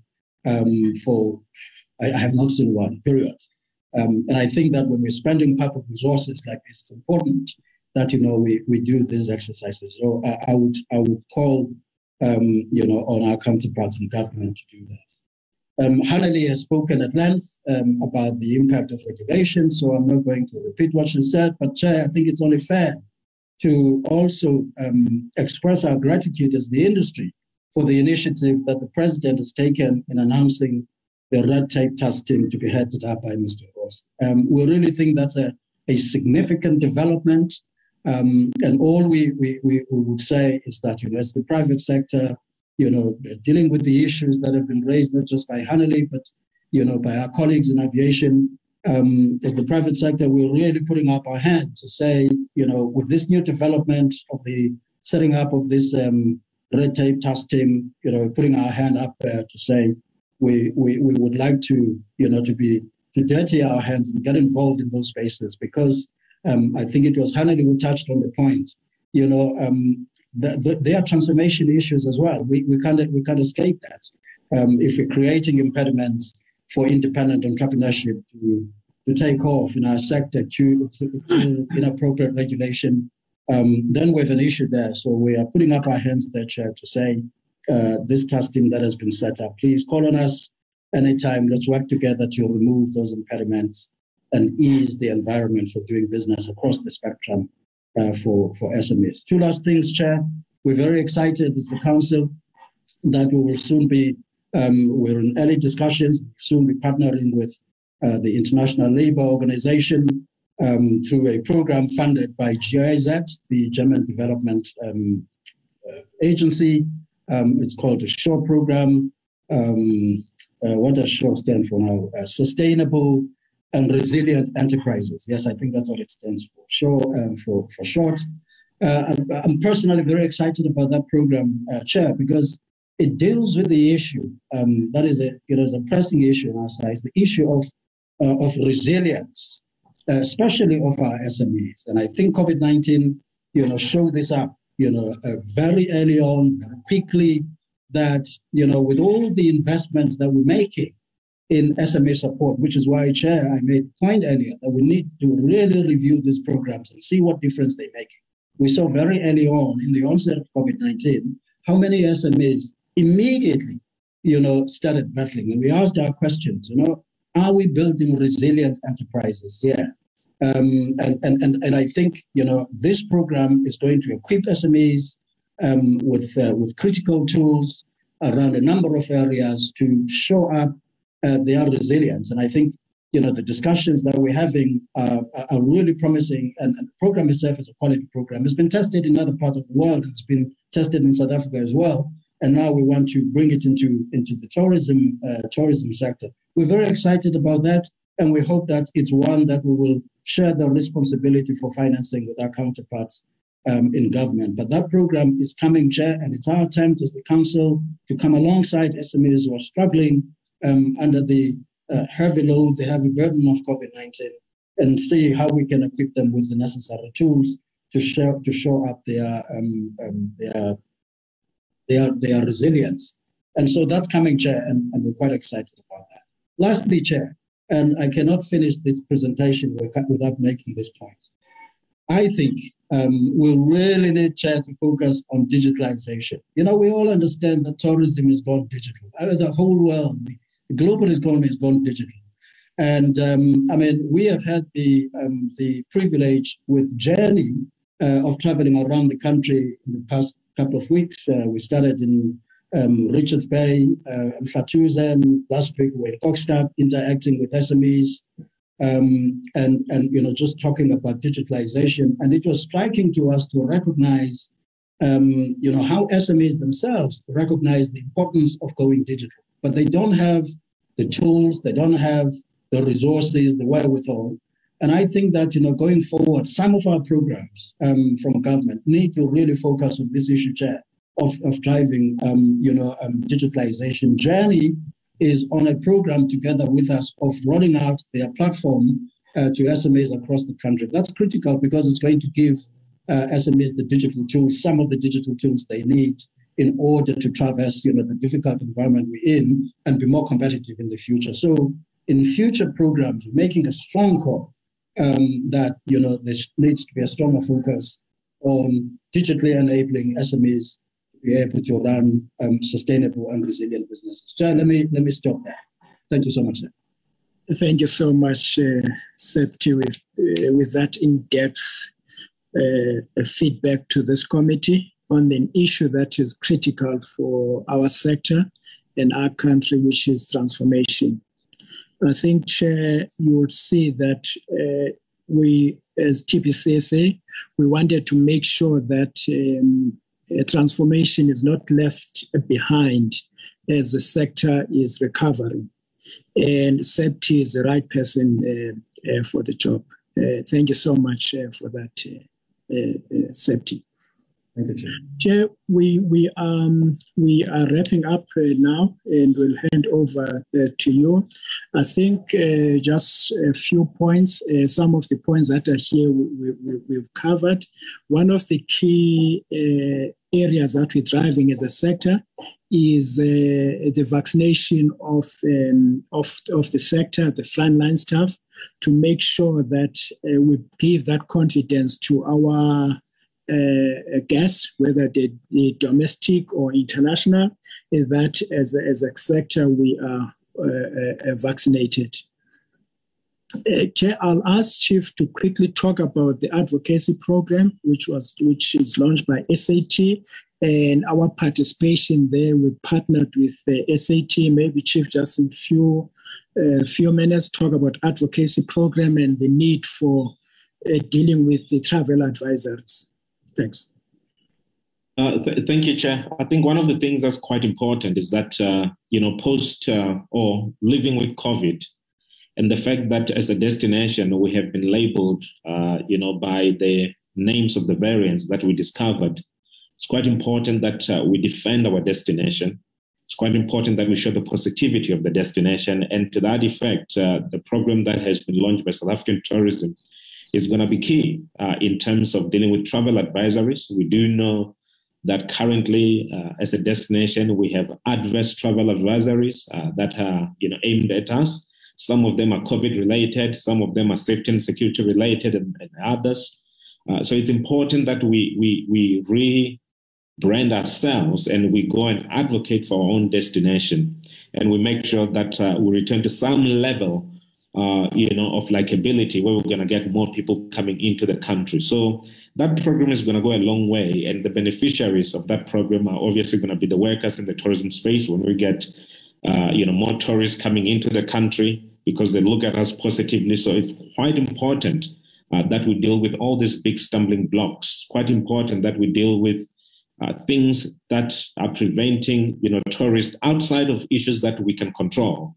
But these are issues of, the brand repositioning, as I've said, the travel advisories, and many other issues that are quite important across the world. So we will be participating on that, making sure that, we work together and we hunt as a pack, because when we all hunt as a pack, we come back all winning, and the beneficiaries are the economy of South Africa and the workers in South Africa. So that program is quite critical for us.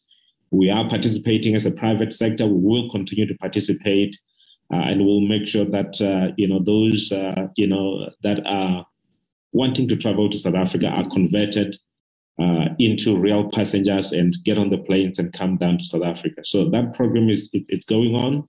And as I've said, we are participating and will continue to participate. Thanks, CEO. Chair, the last few points we've covered, like the harmonization of travel protocols within SA and SADC, Aaron addressed that issue.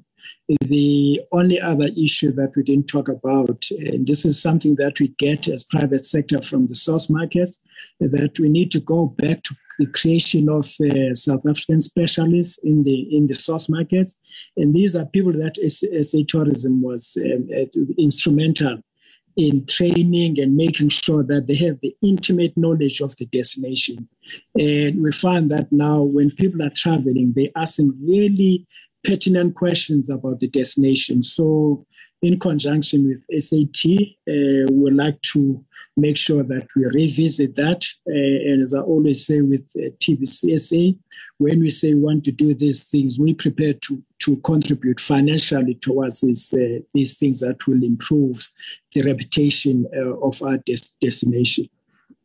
We talked about the consumer concerns and partnering with our overseas operators that we've addressed. Chief, you want to go to the slides?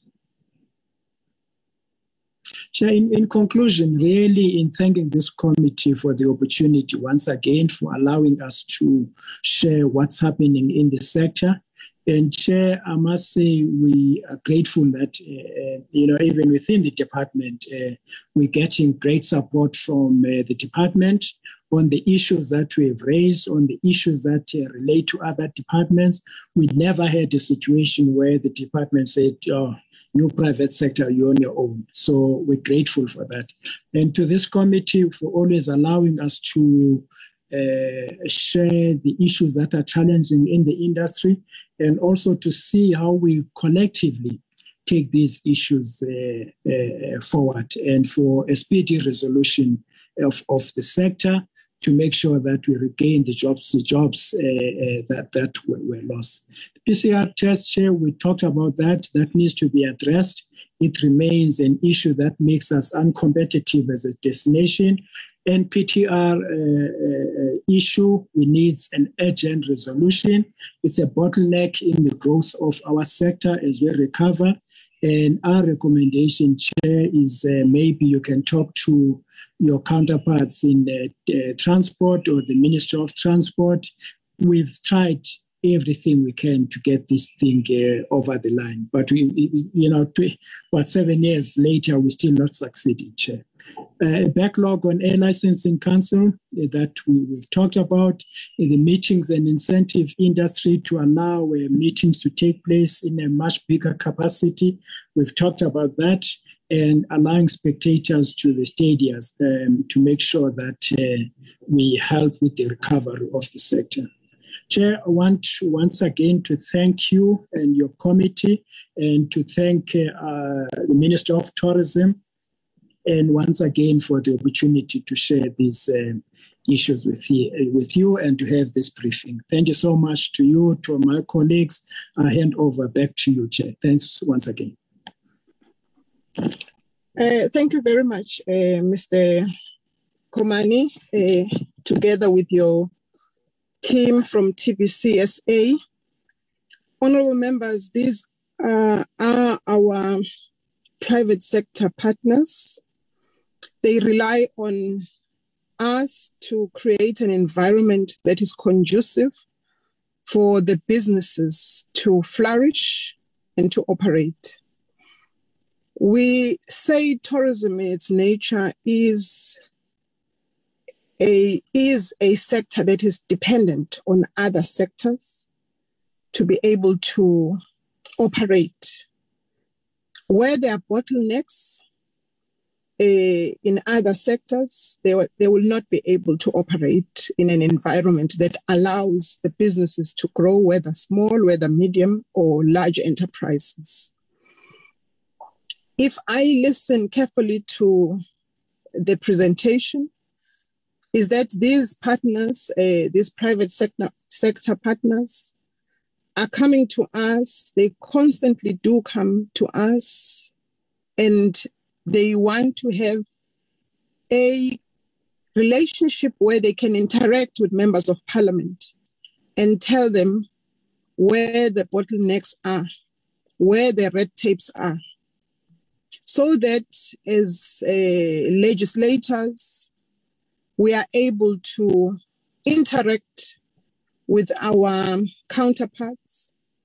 We know previously that there are systems and regulations that are put in place by another sector that has unintended consequences on the tourism space. We can recall that when the travel regulations were imposed by Department of Home Affairs, when the unabridged birth certificate was introduced, it had unintended consequences on the tourism space. We see now that there are also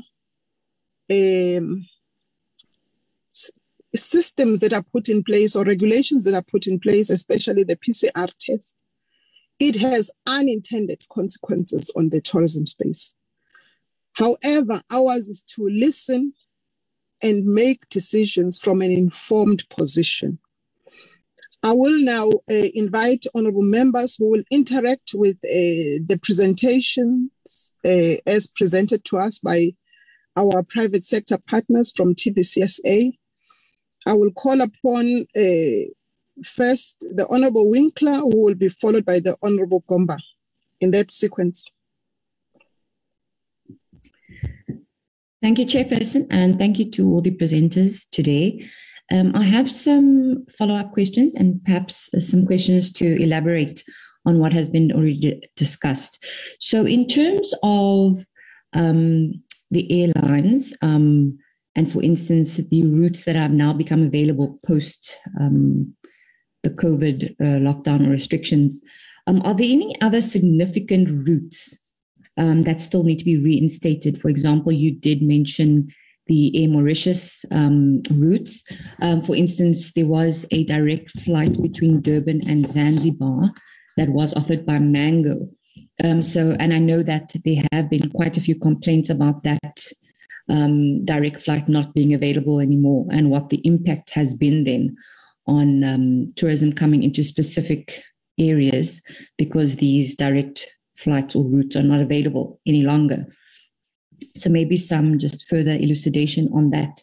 Then also with regards to the state of our airports as they stand, I understand it's not exactly the purview of tourism, but definitely the first impression that overseas travelers get once they come into a South African airport is that a lot of the facilities have become quite dilapidated. I would say the bathrooms, especially a lot of the airport maintenance, I think has somehow fallen by the wayside. Is that also an issue that has been picked up by the council and other stakeholders? Because I have received complaints from overseas guests on that issue. With regards to the operating licenses, dilemma that we're facing, and there seems to be a breakdown of communication between tourism and the Department of Transport. I know that there was also an issue last year. I think the chairperson of the Private Charter Passenger Association, her name was Fiona Brooke-Leggett, I believe. She had brought to our attention that the private tour operators had a problem with the licensing. They were expected to pay sometimes into the hundreds of thousands for licensing fees for their buses, which they weren't able to operate during the lockdown, which really caused heavy financial strain on many of those businesses. And many were forced to shut down and to let a lot of their employees go. And has there been, I would say, any resolve to that issue? I know that the DG of Transport had said that those licenses would be extended so that these operators wouldn't have to once again pay for another annual fee where they couldn't operate. And that is a similar issue, I'm guessing, where there's a breakdown in communication with the Department of Transport, similarly to the operating licenses. Then the other question I have is about the resilience of the sector. And I think someone from the gentleman from the Tourism Business Council did highlight that they're trying to become more, I would say, economically resilient to shocks to the sector. And what discussion, if any, has taken place around the impact of climate change on the sector going forward? Because we are projected to have quite a significant rise in temperatures, and that is going to affect the southern region most significantly, with a projected 4 degrees increase in temperature, which is going to see terribly hot temperatures in the interior. We're also going to see rising sea levels along coastal communities. So I know that the department has undertaken some pilot projects, I believe, with some in the hospitality sector to discuss climate resilience, but just from the council's perspective, and whether or not there is a sense of urgency to address tourism and the purported loss in millions of income if we don't prepare ourselves for the impact of climate change. That is impending. Thank you. Honorable Gomba. Thank you, Honorable Chair. And let me start by thanking the presentation that is very much comprehensive and appreciated. Honorable Chair, my questions are very few because the presentation was very clear to us. Honorable Chair, my first question is that have the TBCSA contacted the Department of Health in terms of licensing challenges that they have? Have they spoken to the Department of Health in terms of, I know that they have a problem with, like they've mentioned, with the PCR testing. Maybe if they raise such issues, especially, Honorable Chair, when I think about the long hours traveling with a mask on, and maybe a 12-hour international flight, and you have to be wearing your mask for 12 hours. I don't think even the Department of Health will condone that. So we want to understand, how do they think between the department and the aviation? How will they deal with that? And also the Home Affairs. I think it is important for us to also get whether the update from them, whether the e-visa is already functional, or is it in place, or it's not yet in place. Because I remember there was a proposal for the e-visa, and whether it is really assisting or not. And Honorable Chair, I would also like to know about the routes which are still not open for international travel from South Africa going to international, or the international flights which are not opened from international to South Africa. Do they still have that challenge or not? And also, Honorable Chair, I want to know if there is a way of them assisting or influencing the redesigning of international routes. Because some of the international routes, I'll make an example, Honorable Chair, where you find that in order for you to travel to London, you have to via Dubai. Is there no straight flights going from Johannesburg, OR Tambo Airport, International Airport, straight to London? Even in African countries, we still have complaints that people are saying they have to via in some of the international countries in order to via from South African airport to the Northern African countries, which are in Africa, but you still have to travel to the other outside countries in order to get to the same Africa where you're coming from. So those long routes are really discouraging our tourists. We really need to look at how we can make the routes very simple and easy to travel to South Africa to and from those countries, or from South Africa to those other countries. It is very, very much inconvenient in some of the areas. People even spend more than 2 days on the road, getting into the flight, getting off to the flight, boarding in and boarding out. It is very disembarking and to other countries where you are not supposed to be, but you are supposed to be into the next destination. So I believe that we really need to request that they try to work on the routes to be smarter than what they are now. Honorable Chair, again, the last question here is about our neighboring countries like Lesotho, Botswana, and other borders which are closer to us and going up to Africa. This the PCR, are they only representing the international and the flight tourism, or they also do deal with our neighboring borders, which are the neighbors of South Africa? So I want to also find out, or you only represent the international using the flight as a traveling mode? Thank you very much. Thank you, Honorable Gomba. I now invite the Honorable Mpushe, who will be followed by the Honorable De Freitas. Thanks, Chair. Good morning, Honorable Minister, Honorable members, the Chairperson of the Board.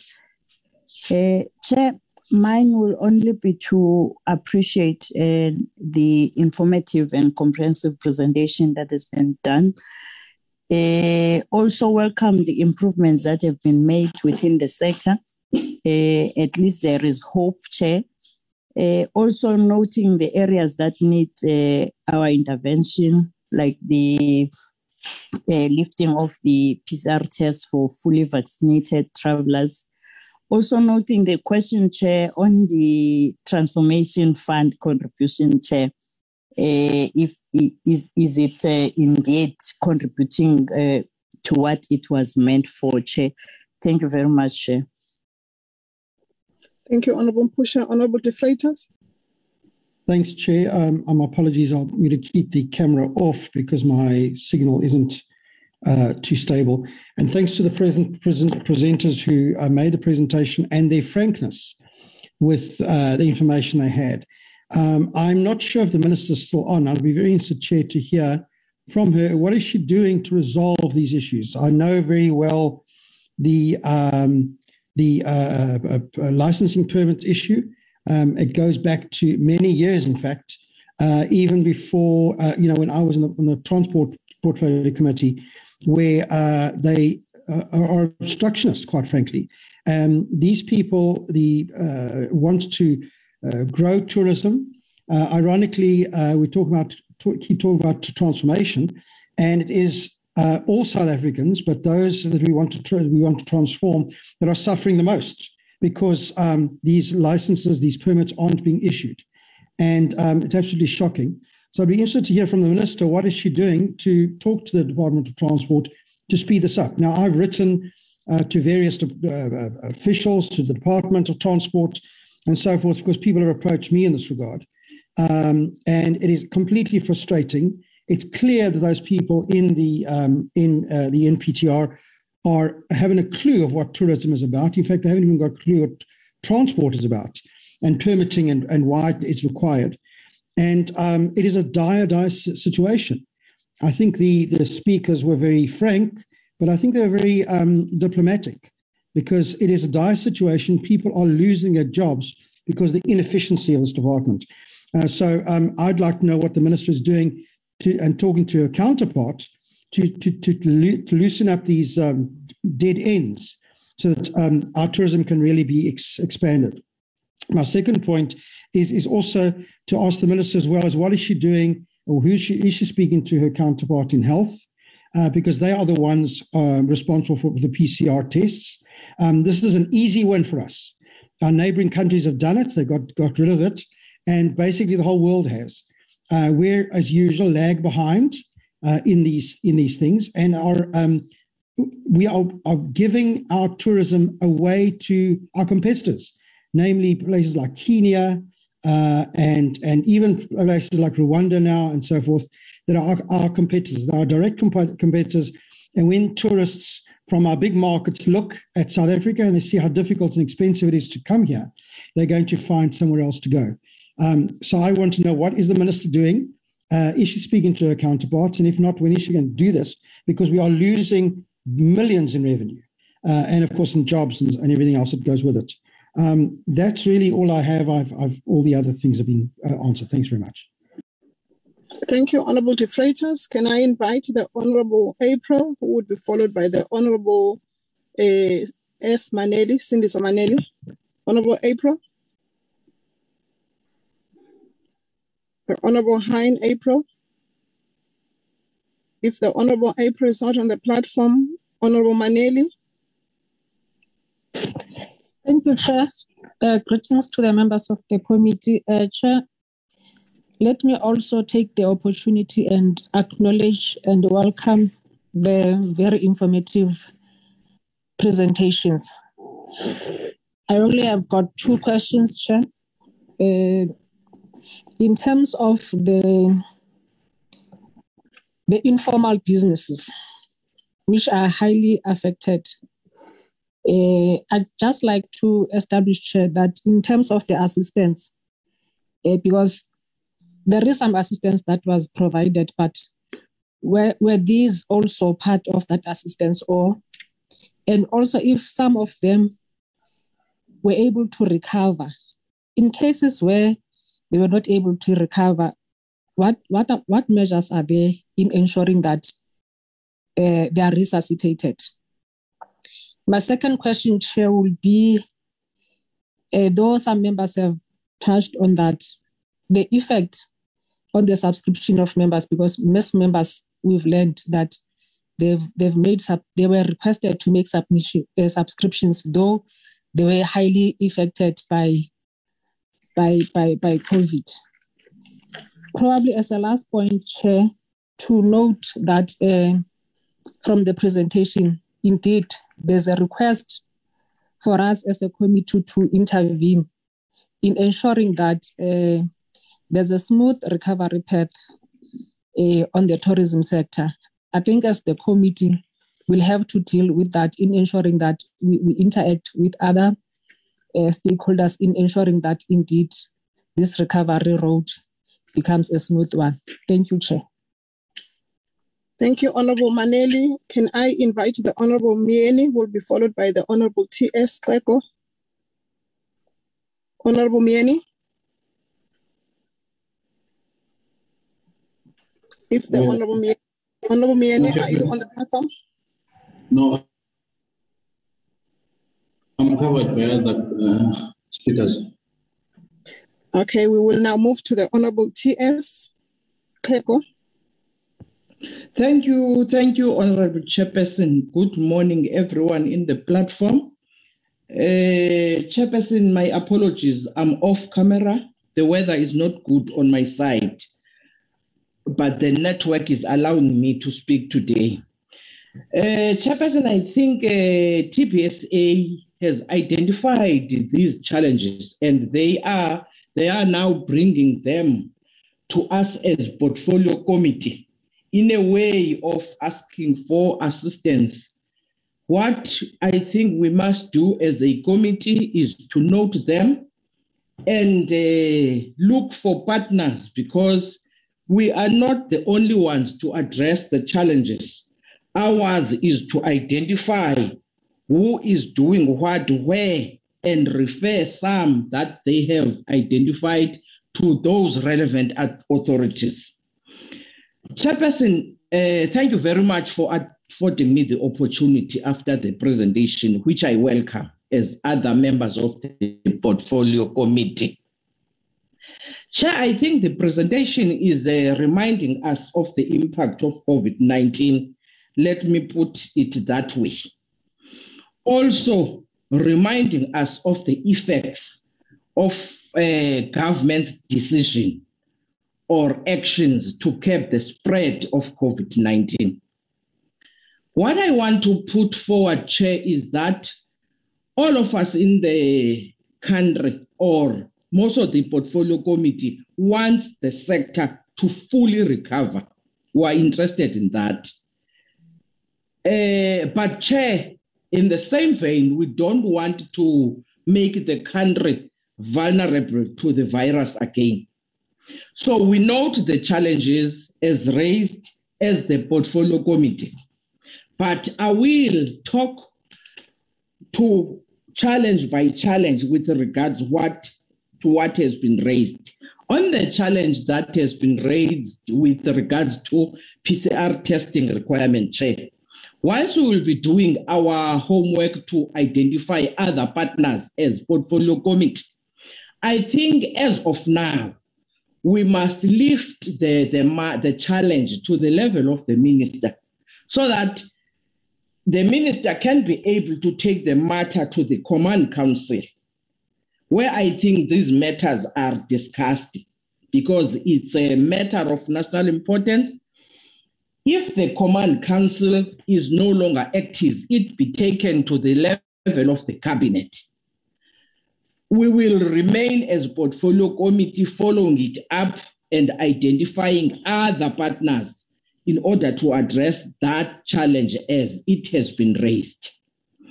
With the challenge that involves aviation, Chair, I think as the Portfolio Committee, we must dig deeper to identify these challenges and other challenges that we may get, Chair. But in the meantime, we must engage the transport and aviation authorities. What we wish are the safer skies, Chair, as it used to be in South Africa. With the challenge that they have mentioned as inbound challenge, issues of red tape and whatever, I think as a Portfolio Committee, we have started our homework. It means there is something common between this challenge, because you will remember what we did last week as a Portfolio Committee, engaging those authorities in that space, Chairperson. I think we have started. That it seems, to me, it seems as if that challenge is cutting across. So we have started, we will continue doing it as a Portfolio Committee. I think we must commit on that one, Chair. I think, Chairperson, as a Portfolio Committee, it will not be a once-off thing to try to address these challenges they are raising. We've been doing it. We will continue to try to level the ground for tourism to contribute, so that they contribute to the economic growth of the country, Chairperson. I think we must continue to do our homework. I was just commenting, Chair, on the presentation and making some recommendations. Now I just want to put up front a question that says, now that there is a judgment, Chairperson, on the implementation of the TBCSA policy of government, which I think it has brought the tendering and procurement of the country, it has brought uncertainty, as I understand its implications now. What is it what is it that they are saying as a council, now that those that are previously disadvantaged are being disadvantaged by this judgment now? That's the only question that I am putting forward to them, just to understand how they view the judgment as a council. Others, I was making recommendations. On others, I was just acknowledging the challenges and highlighting what we will do as a portfolio committee, where I lobby also the support of the department to assist as they were continuing to assist in addressing the challenges that we continue to identify as a portfolio committee. Thank you very much, Chairperson. Thank you very much, Honorable TS. Honorable members, we remain committed as the Portfolio Committee on Tourism to unearth and make ease and ensure that red tapes are dealt with in the tourism space. However, we rely on on our counterparts in other portfolio committees. That is our colleagues in the other portfolio committees, which we need to lobby if we believe strongly that they need to be lobbied in terms of easing some of the restrictions and ensuring that the environment is made conducive for tourism to flourish. It's not as easy as things happening tomorrow or the PCR test being dropped tomorrow, because we need to understand that there is what informs the PCR test.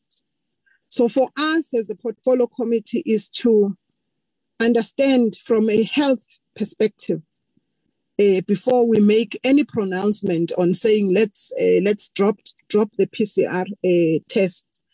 We understand that the sector is saying it becomes an inhibitor, or it becomes a red tape, or it becomes something that it will deter the tourist, and the tourist will go to a destination where the PCR test is not a requirement. However, there are health protocols that were put in place to curb the spread of the coronavirus. We are guided by these health protocols, in which we will continue to be guided. I also want to caution members of the portfolio committee on this engagement with the TBCSA partners that they requested to come to the portfolio committee and brief us on the status of the tourism sector, in the sector which they are operating in. Today, they came to the portfolio committee, and they felt that they need to engage us as a collective of the portfolio committee in Parliament. They did not come to the Minister of Tourism. They will make arrangements to meet with the minister. But for us, they understand that we have got distinct responsibilities as members of Parliament. Our responsibility is to do oversight on the department. And I caution members from wanting the minister to respond to issues that are brought to the attention of the portfolio committee. We know what are the systems in place for us to be able to engage with the department and engage with the minister. And we allow and welcome this interaction from TBCSA as they came to lobby us. And if we believe strongly that we need to go to our counterparts, our colleagues in the transport sector and in the health, we will do so, because we believe that there is a case that has been put forward, and we are understanding, we are wanting the tourism sector to fully recover, because it will be for the benefit of the country as a whole. It will create the much needed job opportunities. It will make the vulnerable worker who has been laid off to return to their workspaces. It will allow for families to put bread back on the table, and it would allow for the businesses that have closed down or that are barely not breaking even to start recovering.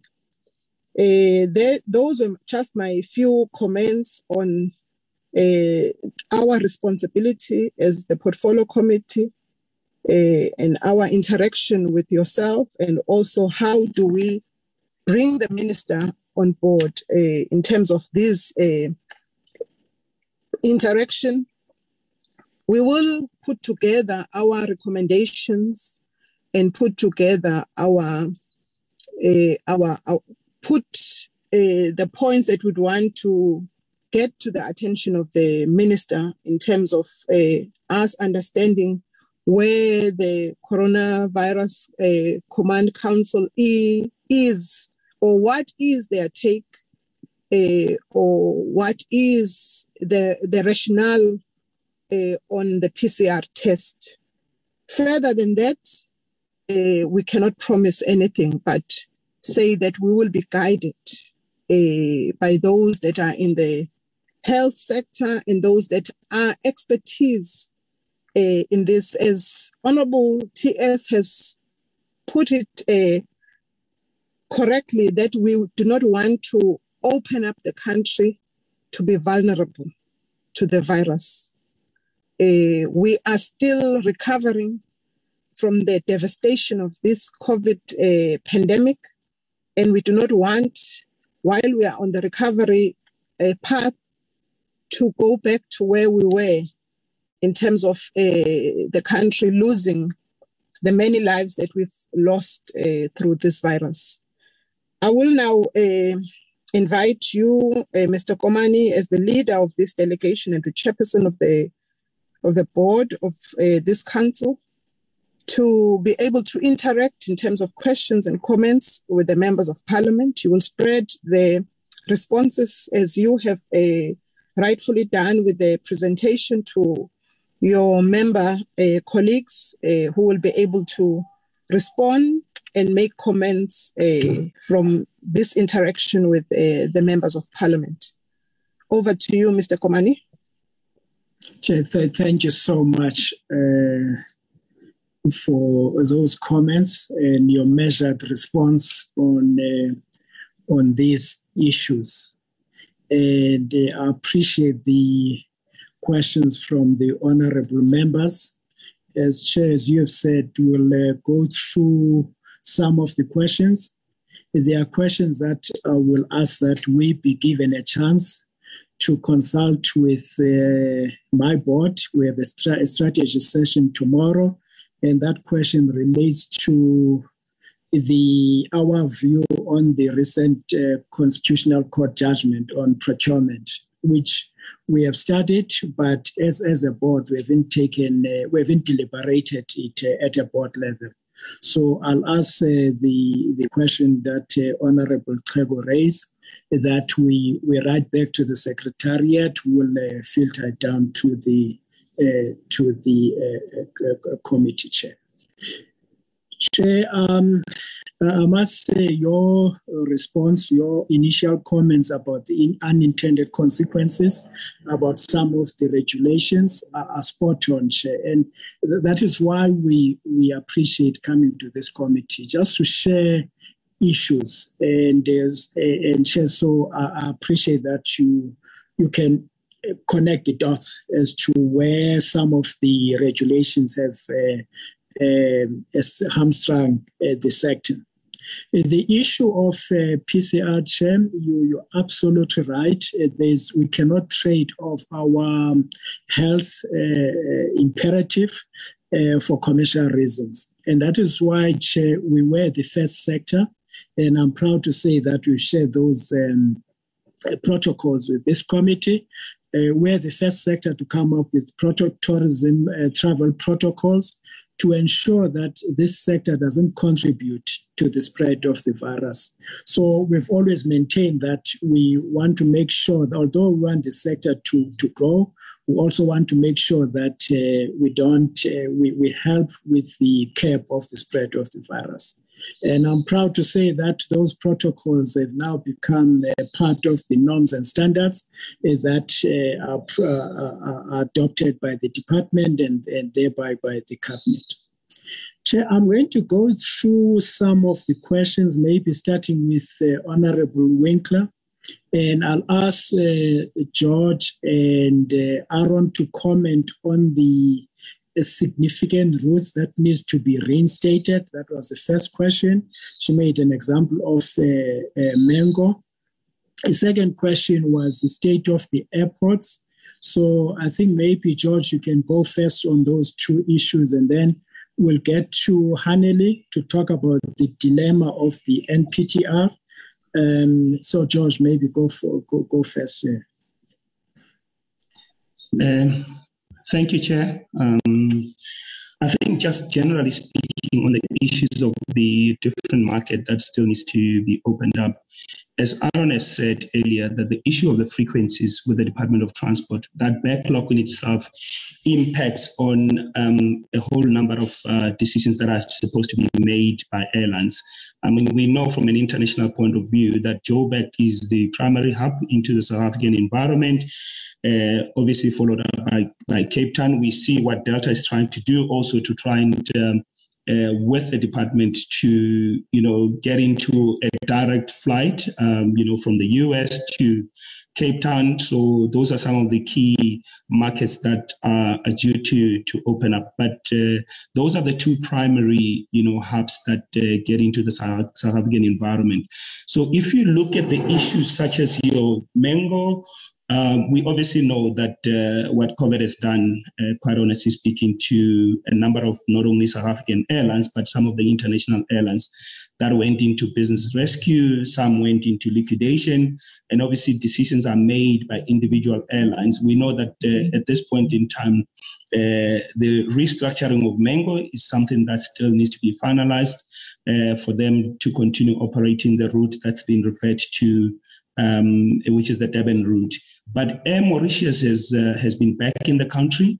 It started as far back as the 9th of Jan, 2021. I've had some discussions with the chair of Air Mauritius, obviously, as part of our broader objectives to maintain and ensure that the South Africa becomes and continues to become to be an attractive destination for our airlines. But as to some of the other issues, maybe let me start with the airport maintenance one. It's a very difficult one because, in a sense, that's an AXA matter that needs to be responded by AXA. But at operational level, we've also received, some of the complaints, especially around the OR Tambo, as a hub. We know and we've seen, I think, what has been reported in terms of the huge losses that have been suffered by AXA, and AXA is obviously trying to strategize in terms of getting itself back into the profitability level. But some of these issues that you are raising, we do raise them ourselves with the relevant general managers of the different airports in terms of, just making sure that at least the basic stuff from a maintenance point of view are maintained, because you get complaints from passengers, and that obviously in itself would end up having our airports dilapidating and impacting on decisions that are supposed to be made by travelers, whether to continue to come to an environment. An airport is your point of entry, and that's the first thing that attracts you in terms of a country. So I think that's an issue that we will continue to raise up with AXA. As to whether or not there are direct flights, yes, definitely. I mean, direct flights to London. Obviously, a lot of people do complain about, the Emirates strategy in terms of moving everybody into Dubai. But, as an association, we obviously don't get involved at individual level with airlines when they decide on their market. But that strategy of Emirates is really intended, to profit their tourism, into that country. We have Virgin Atlanta that's flying directly between Joburg and London. SAA, again, we've seen the announcement that has been made around SAA in terms of getting a private equity partner, taking over the 51%. They've restructured their business and they continue to do so. They focused mainly on the Africa market. And Chair, I'm answering this question at a general level, because where we are as an association, one needs to remember that we are limited by the Competition Act in terms of, what we can discuss with members. And part of that responsibility is for us not to be getting more involved into markets and pricing and stuff like that, and encouraging them to participate in different markets, because that in itself would get, the association into trouble. So I'm giving the broader answers in terms of what is out there in the market as we see it with our different members. So we are not in a position, obviously, to our job is to encourage members to continue operating, their flights into the South African environment without necessarily dictating to them as to which of the market they need to look into. Our responsibility and objective is to raise the broader issues that impacts on those key decisions that have to be made, to facilitate the ease of travel for passengers and consumers around, your direct flight. It is frustrating to have to go through Dubai all the time, but obviously for Emirates, and for the country in itself, it's beneficial to them. But those are some of the decisions that needs to be made by airlines. Hence, we raise the issues of frequencies. Hence, we've raised the issues of the PCR at a broader level, as some of the issues that are raised by our members, which are really impacting on some of the key decisions that they have to make around, continued travel within the South African environment.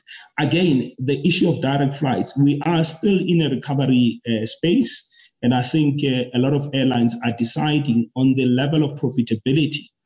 Airlines can stomach, whatever losses for a particular period for a route. And until such time that we are seeing the numbers, growing, as we indicated earlier, that the domestic market has been quite good because it's been freely available as opposed to the international market. But we're seeing more and more of the international travelers coming back into the country with the country opening up. And that in itself is enabling, our members, to continue maintaining South Africa as a desired destination, and we have a responsibility to make sure that we continue to do so. Chair, I think that will be all, unless if there's any particular question that I haven't answered. As I said, one needed to just answer those questions within the limitations of the competition law, so that we are not necessarily, outside what the association's mandate is, as they cannot discuss certain matters with airlines. Thank you, Chair.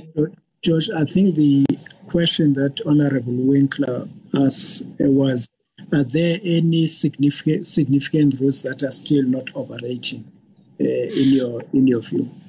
Not really. As we said, that about 80% of our airlines, of the 31 members, are already back in the country. That clearly tells you that you are almost left with a few airlines that still needs to decide to come back into the country. But again, in terms of increasing markets, as we said, the issue of finalizing, the backlog with the Department of Transport in terms of frequencies in itself does impact on those different markets. Thank you, Chair. Thank you so much. Aaron, do you have anything to add on this?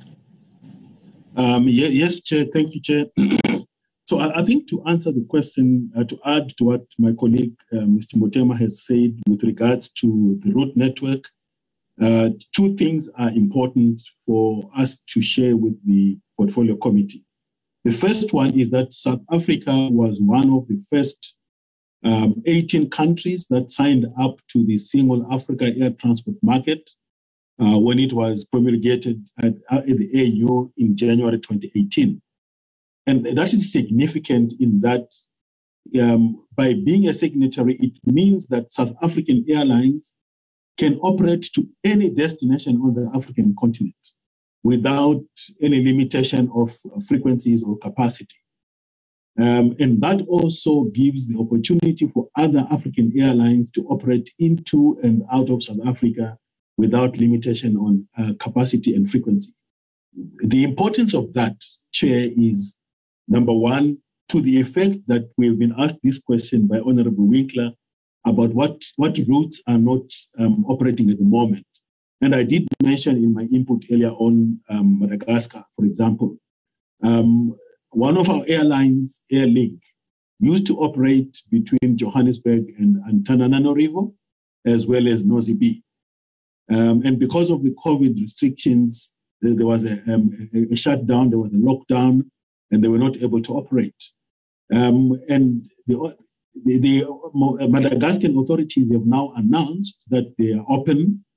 And to our amazement and our chagrin, to say the truth, we were very disappointed to hear that they were open to everybody else to fly to and out of Madagascar, except South Africa. And we don't understand the reason why. Why are we being discriminated against when everybody else is being allowed to fly to and out of Madagascar? So that's a significant one for us, because there is quite a significant amount of traffic, not only for passengers, but also for cargo between South Africa and our manufacturers supply a lot of goods and equipment into Madagascar. We want to know why is that route not open to South Africa? Is there any specific reason? So that must be addressed. My colleague, Mr. Motema, also spoke earlier on about American Airlines, Delta, United wanting to fly to Cape Town. And to us, that is significant, Chair, because this issue is already being ventilated in Parliament. And I think Honorable Minister Balula has already addressed it. But there is a challenge in that the Delta Airlines want to operate, and they've been told by South African authorities that they can't operate because of the interpretation of the bilateral air service agreement between the two countries.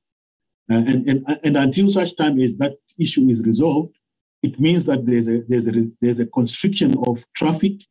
The USA and North America is significant in terms of the traffic they bring to South Africa, and that also flows into our tourism numbers.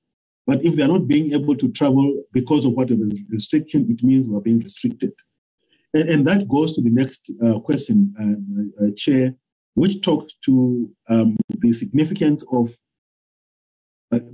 operations directly to places like London, for example. So earlier on, I mentioned the Single Africa Air Transport Market. It is significant in that it is an open skies policy for African airlines owned by Africans.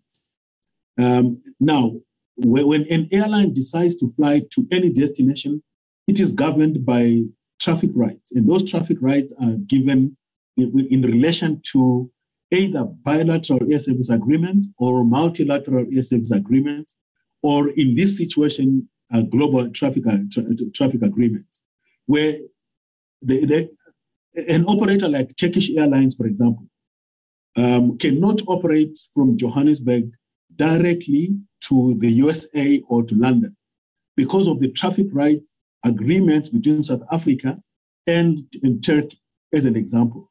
So there is quite an intricate relationship between the traffic agreements, the agreements that have been signed between the countries, the bilateral services, and the actual traffic operations that airlines can operate. So it is not entirely the fact that airlines don't want to operate non-stop. It is also because of the relationship or the bilateral service agreements that exist between countries that enable airlines to operate to and fro. And the last question that input that I want to give Chairperson is with relation to the situation with our airports. Just like everywhere else in the entire world, airports are a significant component of the tourism, transport, and trade relationship, because that is your gateway into and out of a country.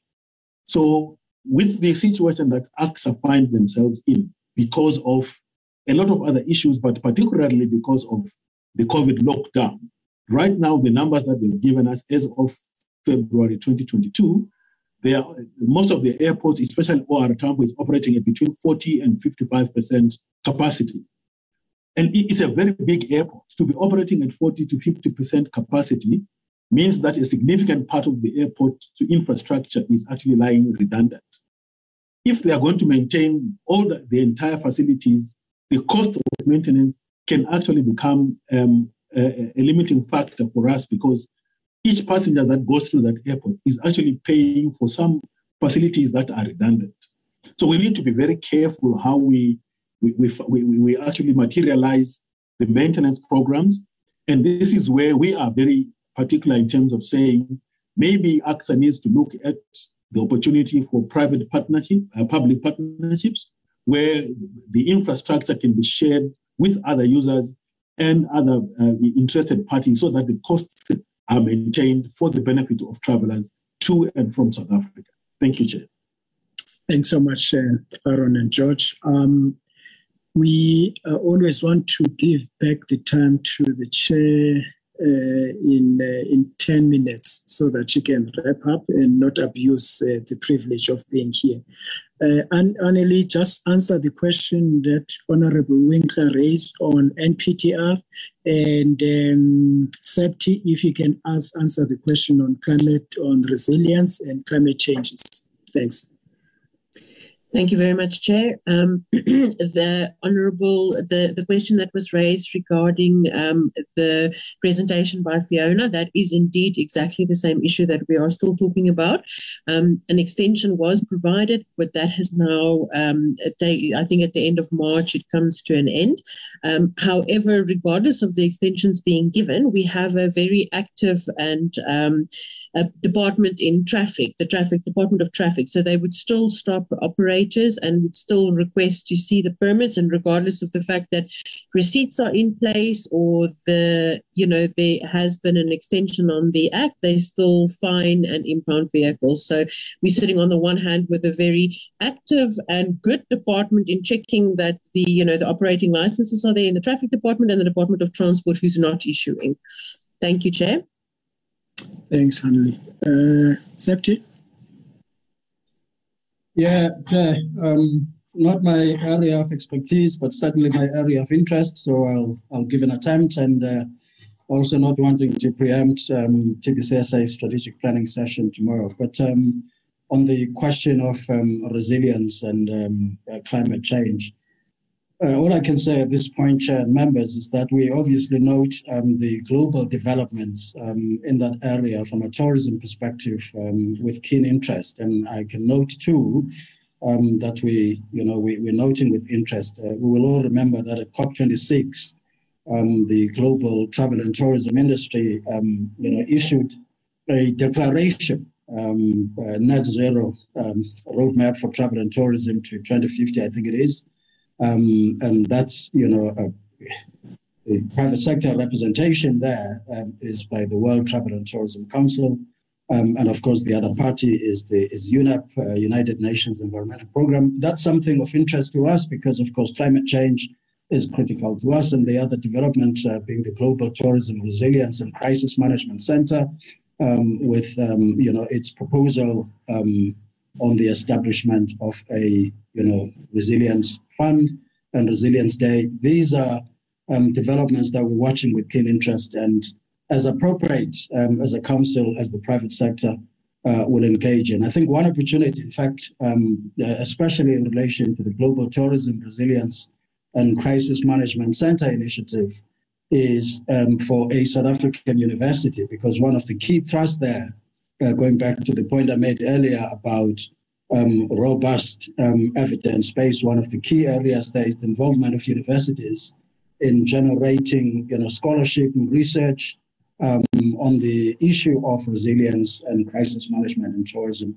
Kenya is part of that already. Botswana has put up its hand, and I think that in our engagement with our South African universities, we will present an opportunity to them, to one of them at least, to put up a hand and be part of that global initiative. We need to play in these global spaces and platforms, and certainly in the area of climate change, one of the areas we see significant importance for us to play. Thanks, Chair. Thanks, Septi. Once you're on the floor, want to answer the question that Honorable Maneli raised on the assistance of to the informal businesses or the SMEs and the SMEs. Well, Chair, there was a relief fund that was put out by the Department of Tourism. I can't remember. I think it was about 200 million rand helpful, but a drop in the ocean given the scope of the impact of the pandemic. But we appreciate, of course, that there were other competing priorities as far as resources are concerned. Qualifying SMEs, got 50,000 rand each. That provided some relief.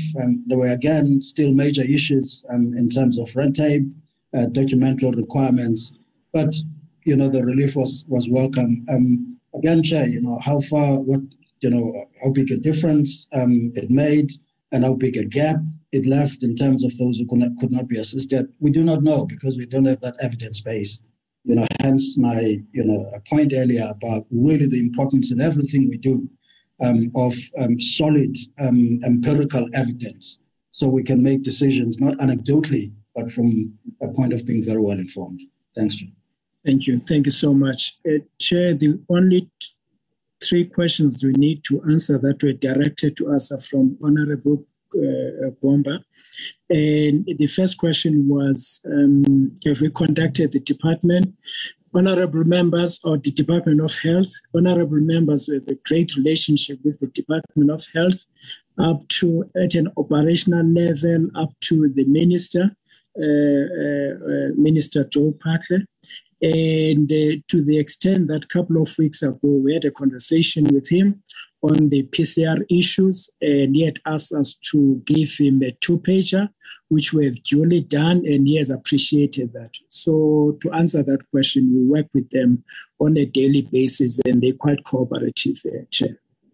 So the next question, Chair, that was raised was on Home Affairs, which I'll ask Chief to, on the e-visas, which I'll ask Chief to answer. And the second question to that was the impact of PCR on neighboring on our neighboring countries or on regional. Chief, can you answer those questions and then we'll wrap up? Thanks. Thank you, Chair. On the issues around e-visas, we all know that the project of e-visa, it's a long-standing project. It has been piloted in some countries in terms of, there are still other outstanding countries like the big markets like China, India, which are quite important, and also the Eastern European countries that are part of the European Union that still require a visa to come to South Africa. And we have been in touch with the Department of Home Affairs as early as 2 weeks ago, when they are doing their own strategic planning to say, what are the countries that needs to be prioritized over and above the countries that have been identified. That we have done, we've sent through. I think the main thing with the e-visa system is that it needs to be a truly world-class e-visa system that should be able to issue visas with speed to ensure that, those that wants to come to South Africa that are coming from countries that still require visas are able to apply and be able to get the visas on time. And again, it goes to the two big markets, that we've identified, India and China. And of course, here in Africa, you've got West African countries that still require, visas, including Ghana and Nigeria. Also, the markets including, Kenya and other East African countries. So the e-visa is there. But we still need to make sure that it's a world class, and we still need to make sure that it's responding properly to the needs of travelers and is going to support the tourism recovery. On the impact of PCR, I have spoken about it earlier in terms of what it is currently doing to our market, and I think I need to be clear to say that what we want is that the vaccinated travelers that don't have any symptoms that wants to come to South Africa should be allowed to travel to South Africa without requiring a negative PCR test. And just to add on what the chair said, we've engaged with the Department of Health directly, also through NEDLEC and many other structures, to say there is no scientist who came to us and said what we're asking for is out of ordinary. Already here in South Africa, we know that if you don't have symptoms, you don't need to be tested. And again, we already have COVID here in South Africa, and we're living with COVID. And I think what's important is how do we open up the markets with COVID, living with COVID, but make sure that tourism recover faster. And the PCR and its impact, it's quite great.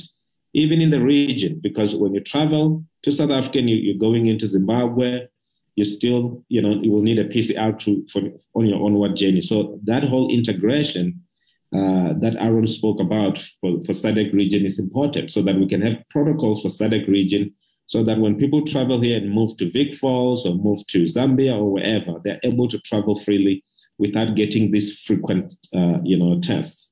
So I think it's quite important that it's clear that those that are fully vaccinated should be able to travel, of course, without showing any symptoms. Those that are not vaccinated, they can then have to produce, the PCR test. And if we do this right, I've spoken about the 37% deterrent, from various countries, the cost associated to it, and also the fact that people don't know whether they will be accepted to come to South Africa until last minute. So it brings this uncertainty. And also another thing that's quite important to add on the issue of PCR, that South Africans that are fully vaccinated, when they travel out of the country, when they return back home, we ignore the fact that they are vaccinated or they don't have symptoms. They have to produce a PCR test. And we believe that if we do away with that, it's going to encourage a whole lot more people to be vaccinated, which will contribute to the vaccination drive for the country. So I think it's quite important that when we look at it broader and we say, how do we make sure that we live with the virus? And how do we make sure that we protect ourselves, of which we're already doing through the protocols and the norms and standards and many other measures. But if we continue with the PCR requirement, I just got a message now, Seychelles, they've removed the PCR requirement. So many countries are following up on removing the PCR requirement for fully vaccinated.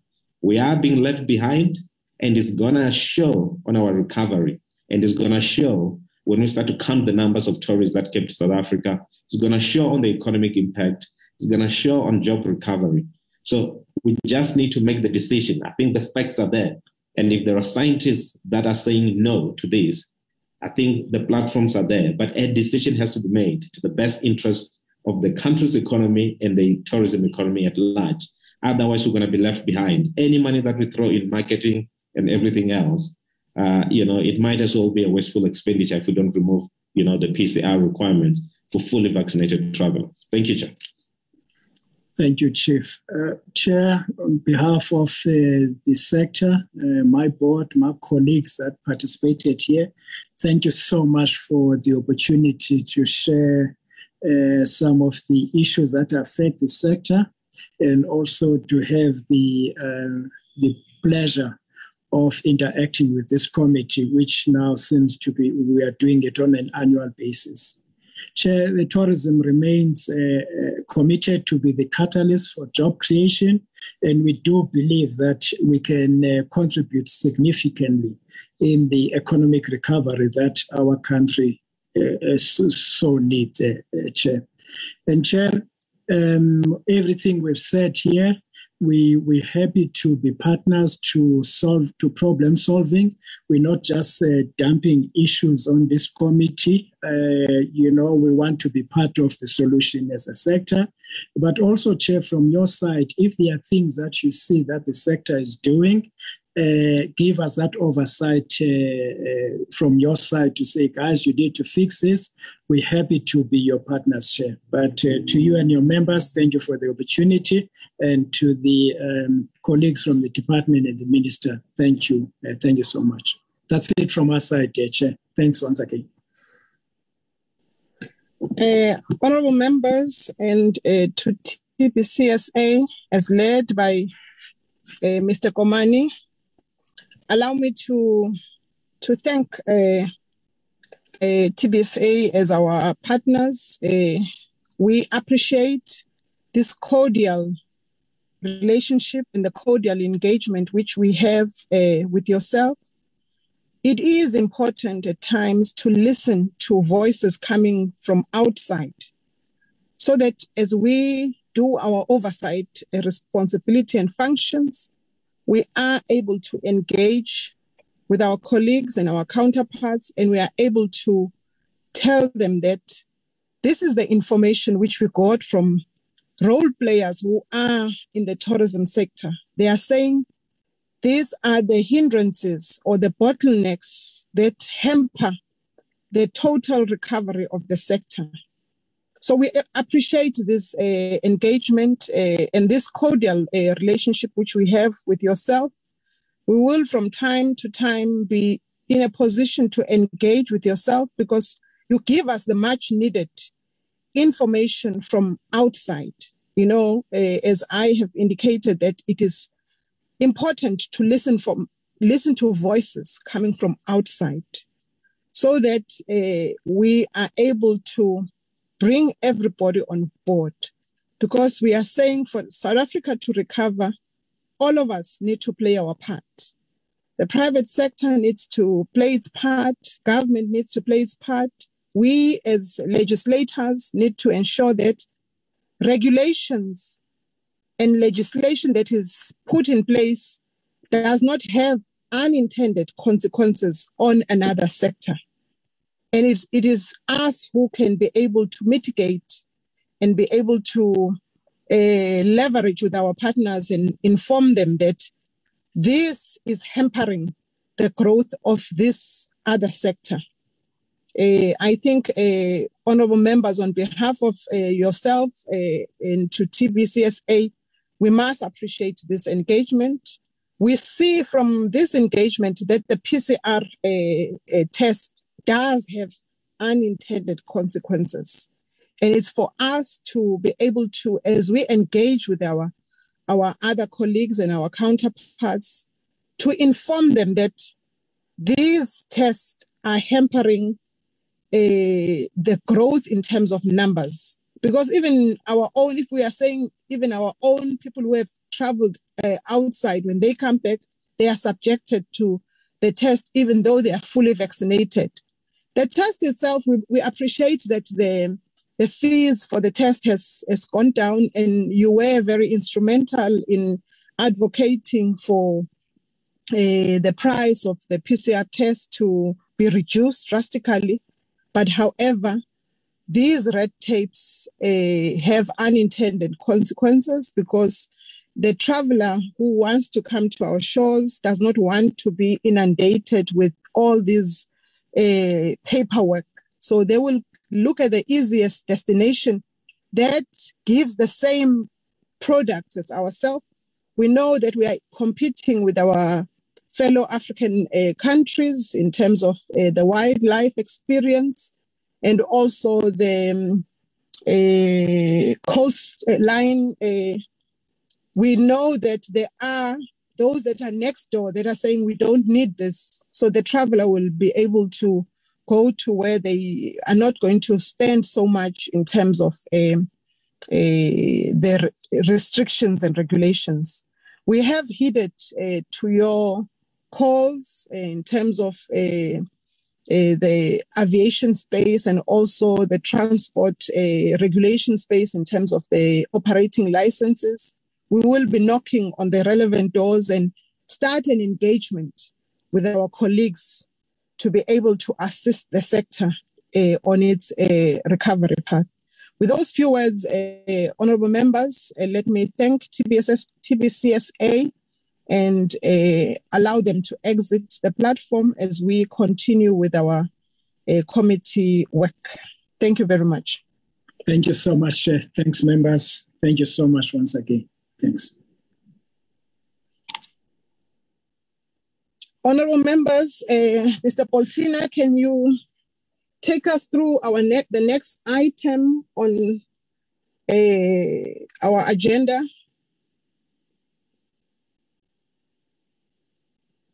The next item, honorable member, is minutes of the previous meeting, which we held on the 8th of March. These were circulated to all members of parliament. Can I then invite a member to move for the adoption of the minutes as a true reflection of what transpired in our portfolio committee of the 8th of March? Honorable Chair, Komba here. Honorable Chair, I move for the adoption. Thank you very much, Honorable Chair. Honorable Chair, I move for the adoption of the minutes of the previous meeting. Thank you. Thank you very much. Honorable Gomba has moved for the adoption of the minutes as a true reflection of what transpired in our portfolio committee meeting of the 8th of March.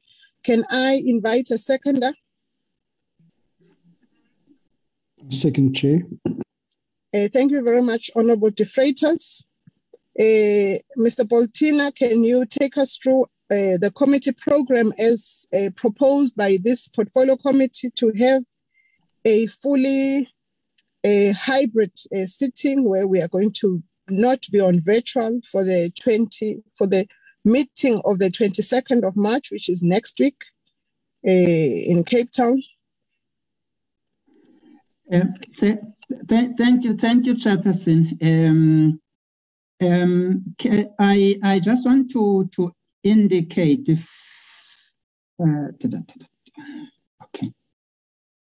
okay, you say let's go to 22nd, Chair. Let's go to 22nd before we give the thank you, Chair. Thank you, Chairperson. Thanks, Chair. Chair, as the committee has indicated to us that we need to have a physical committee strategic planning session. The plans are in place, Chair. All we just needed to find out now is just to get a quotation so that the House Chair can sign off that application. The application is ready, Chair. Immediately after this meeting, it will be sent through to you so that you can see it and approve before we take it to the office of the House Chairperson. And then we have asked the committee assistant to look at two areas. One area for a venue that is not far from Parliament. One, it can be the offshore area, or it can be closer in the Sea Point area, but it should be an area that is not far from Parliament, so that when we are from the Strat Plan, then the members are easily able to access Parliament for a 2 o'clock session, Chairperson. So that is the issue, is the progress on that. Chair, I want to also go to the 29th as well at the same time. Chairperson, the committee will recall that we were busy dealing with the preparations of going to Limpopo. Unfortunately, after the Thursday National Assembly Programming Committee, we were advised, Chair, that the NA has also further populated the week of the 29th up to the 31st of March with other activities. Now, it means now in that week, one, we will have a motion of a vote of no confidence to the president and the cabinet and all of that. Then the second day of that week as well, there will also be a multi-party caucus and also plus the questions to the president. Now, we met as a team to look at what are the implications of this program that has been populated in this way. One of the things that we have found out, Chair, was that if, for instance, we say, okay, let's proceed and go to Limpopo, that would effectively mean that we are going to Limpopo for only one oversight day, which when we evaluated this, we found that it will really will not yield the necessary results that we want out of that oversight, the triple Chairperson. Because the triple to Limpopo, what the committee wants to achieve out of it. One, we want to visit all those infrastructure projects of the Department of Tourism. As the department has indicated, they've got 29 community-based projects. Then 10 of those projects are located in Limpopo. So what we want to see as a committee, we want to see that 10 projects that are there. One, what is on paper and what is actually existing on the ground. That's the point number one. Point number two, we also want to look at the issue of homestays there in Limpopo. Then thirdly, also, we want to look at the general state of tourism in that province and also how the provincial government responded to the whole issue of COVID-19 and all of that. So we were of the view, Chairperson, if then we look at all of these things, one day, Tuesday, only the 29th of March, will really not assist the portfolio committee to fulfill its objectives. Now, we were looking at how then can we mitigate this. One of the issues that came up was whether will it not be possible for the portfolio committee chairperson to revisit the decision of the committee that was taken in 2020. Because in 2020, the portfolio committee initiated a trip to Robben Island. And that trip was approved by Minister Nathi Mthethwa. The only thing that made the trip not to proceed, because it was planned for the 15th of April, but unfortunately on the 26th of March, then there was a lockdown. Then we had the whole situation from that time up to until today, that situation we have. Then we were saying maybe the committee will it not be able to revisit that matter, or we consider whether can't we bring up the outstanding workshop that was requested by the Auditor General to have it with the committee on these new amendments in their legislation, or one also person was also saying we also need to look as well, because we are told in Khayelitsha, we are advised that there is a new Spade Boutique Hotel Spa there, which I'm advised it's a 4-star or 5-star, and it's a fully black owned, and it's in the township. We were also looking at that as a matter that maybe the committee may want to look at it as well, so that we can plug that date of the 29th. We can have activity there, Chairperson. So we have agreed as a team that then we need to take these options to the portfolio committee. One, we look at the possibility whether the trip to Robben Island, can't we effect it on the 29th? Or we look at the workshop with the AGA, or we look at an oversight visit to go to Khayelitsha, to that new Spade Boutique Hotel that is there, so that at least we close that gap for the 29th, Chairperson. And then we will see what the House Chair will be giving us as guidelines for the next quarter, and see then how, if it is possible, we can fit the provincial oversight to Limpopo, Chairperson. But it's quite critical, but in the circumstances where we find ourselves, one day will really not be sufficient for the committee to fulfill its objectives. Thank you, Chairperson. If the committee can give us a guidance on these three options, then we will be glad to effect that. Thank you, Chair. Thank you, Mr. Poltina. Honorable members, this is a report from Mr. Poltina with regards to our week, which we had planned for oversight due to the program being amended, the Parliament program, and the importance of the work that will be done in Parliament on those days, which is the motion by the Honorable Zungula of the ATM against our President, and also the leader of the opposition in terms of a motion of no confidence on the cabinet of the president. So we need to be in parliament to be able to take part. So this is a 3-line whip sitting.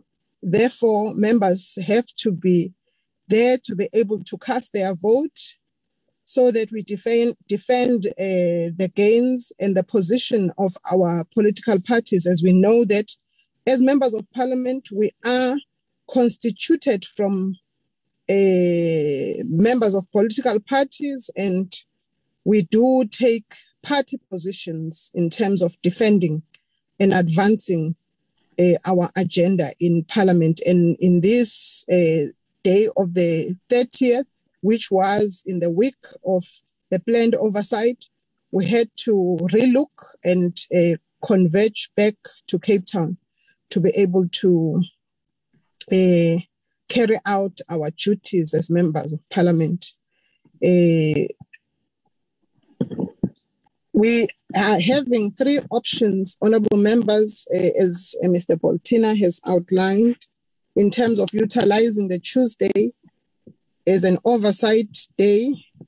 We have the Robben Island planned trip. We can also have the workshop from AGSA, and also we can visit the Khayelitsha product to be able to conduct our oversight and see how transformation and rural or township tourism is flourishing, to be able to engage with the owners and be able to get first-hand information on where they believe we can assist them to advance and grow further.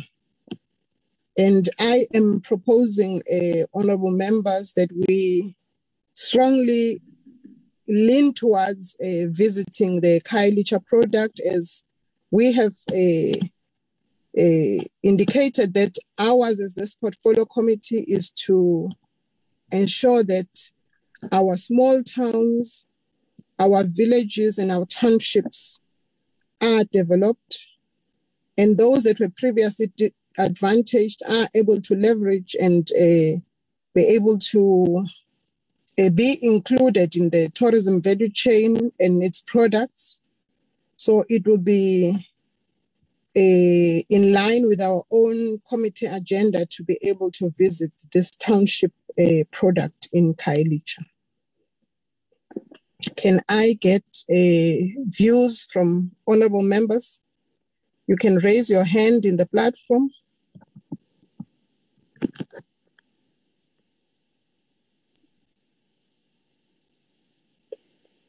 I don't see any hands raised. Chair, I've had my hand raised for a while. Oh, I see there is the Honorable De Freitas, who will be followed by the Honorable Winkler. They will be followed by the Honorable T.S. Teko. First, Honorable De Freitas.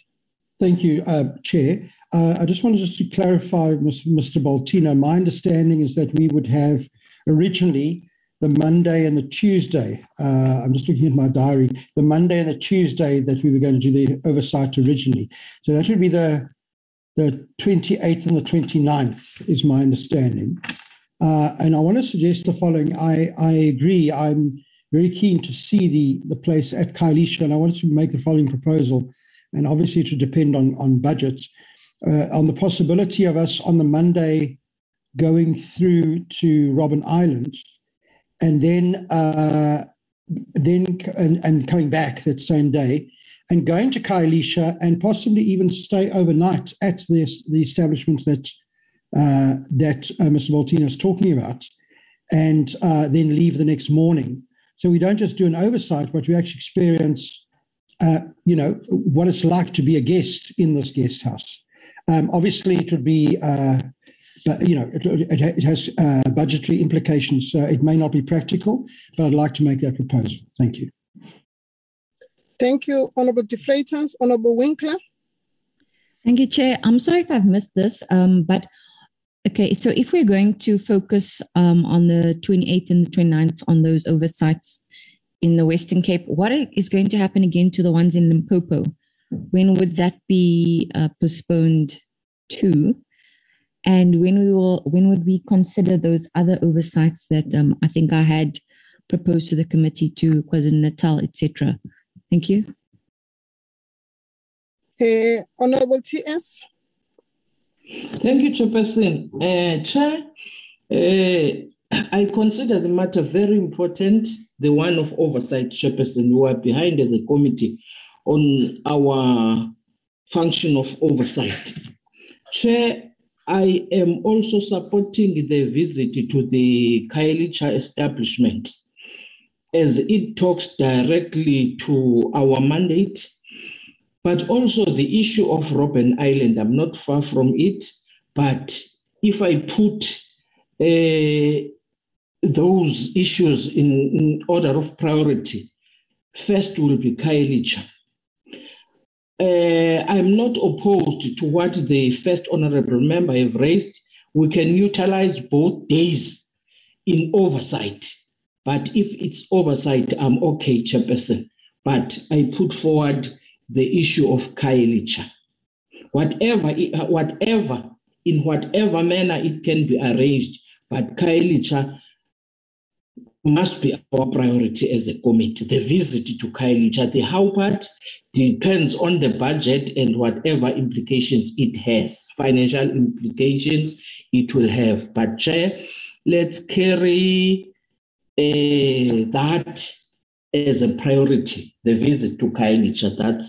That's my view, Chair. Thank you very much. Thank you very much, Honorable TS. Can I then invite the Honorable Gomba, who will be followed by the Honorable Maneli? No, thank you very much, Honorable Chair. I think I'm covered by Honorable Sheila Xako. I'm covered. Thank you.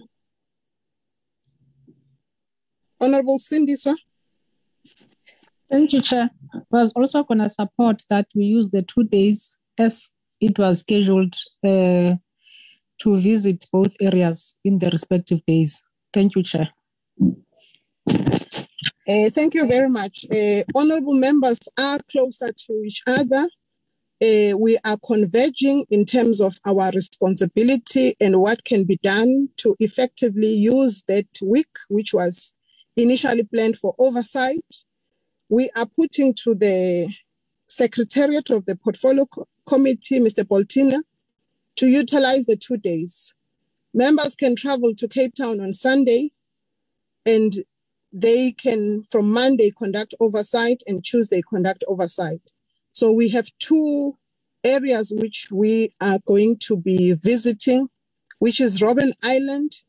And we must also appreciate the proposal and see how best can we maneuver and work around it to say when we go to Khayelitsha, let it just not be an oversight. Let us be able to give that product in Khayelitsha some of financial muscle in terms of members of parliament having an overstay and overnight in that product if there will be availability. It is appreciated, honorable members, that we understand that for township products to be able to flourish, we need to spend. We need to give them that financial muscle, and that financial muscle is us staying over at the Khayelitsha product overnight and be able to give them the much needed boost, economic boost. So we are converging on 2 days, Mr. Boltina, that is Monday and the Tuesday. And then can I take this opportunity to address the Honorable Winkler on how we are going to be able to take that oversight to Limpopo, as indicated by the Secretariat, in the next quarter, as the program which needs to be given by the House Chairperson, Mr. Honorable Frolik, we will look at the oversight week that is planned in that second quarter, and we will be able to put back into our agenda the oversight to Limpopo. Can I also address the issue of oversight to KZN? Members will recall that before the Honorable Winkler joined our portfolio committee, because she joined it in the middle of the term, we had already had an oversight to KZN, where we had visited the Nelson Mandela capture site. We also visited Mpopo Many. Members will remind me also the Howick Falls. So we had already done our KZN province. We are now looking at other provinces in terms of ours spreading in all 9 provinces. We are earmarking Limpopo now, and on the agenda will be the other provinces before we can even think of going back to KZN. That is just the brief that I can give to you, Honorable Winkler. I see you say that there has been a green tourism incentive fund which has been successful or does not need to be significantly ramped up. I had written to the chair about the harbour crisis. Yes, you have written to the chair about the harbour crisis, but I am just giving you feedback in terms of how our oversight is conducted. We have had our oversight in KZN. It will not be fair to the other provinces if we then go back to KZN before we even visit other provinces. For now, we are taking our oversight to Limpopo to look at the 10 community products as reported by the department. From there, we will be visiting other provinces. We will see how best we can be able to integrate KZN, but I do not want to promise and say from the oversight in Limpopo, we will be moving to KZN. That is just how we conduct oversight. We do not just go to a province and constantly go to that province, but we look at how we can be able to do the geographic spread and be able to visit all other provinces. With those few words, comrades, honorable members, because you are indeed my comrades and my honorable members in the portfolio committee, I think we have now come to the conclusion of the meeting. Yes, Honorable De Freitas. I'm so sorry to interrupt you. May I say something? Yes, you may, Honorable De Freitas. Yeah, I just wanted I wanted to bring it up, but you were too fast for me because you're starting to close the meeting. And I wanted to inquire, I don't know what the procedure is, and I don't want to put you or Mr. Boltino or the team on the spot.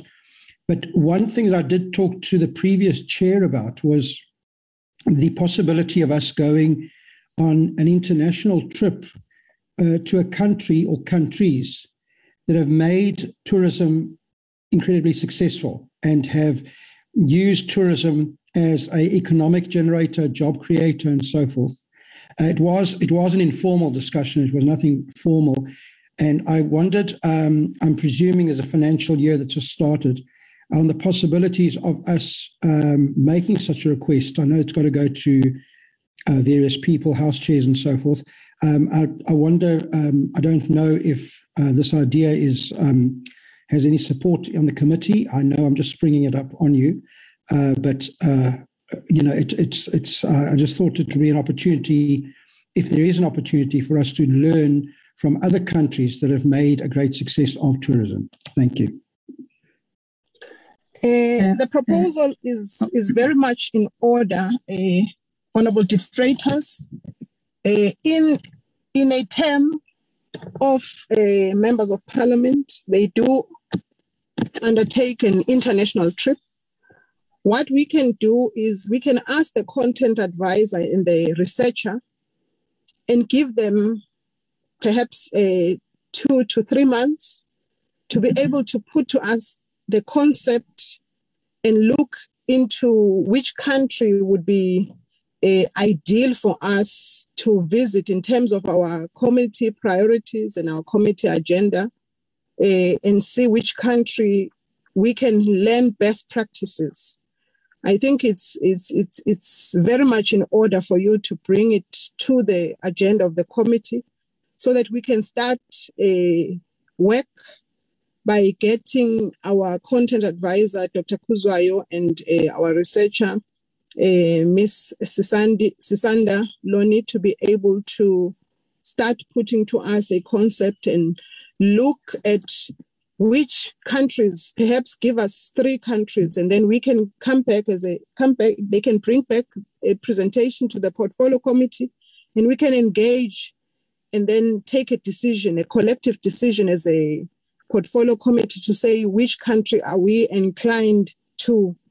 Then from there, we can then put the application to the House chairperson to be able to consider our portfolio committee for the international trip.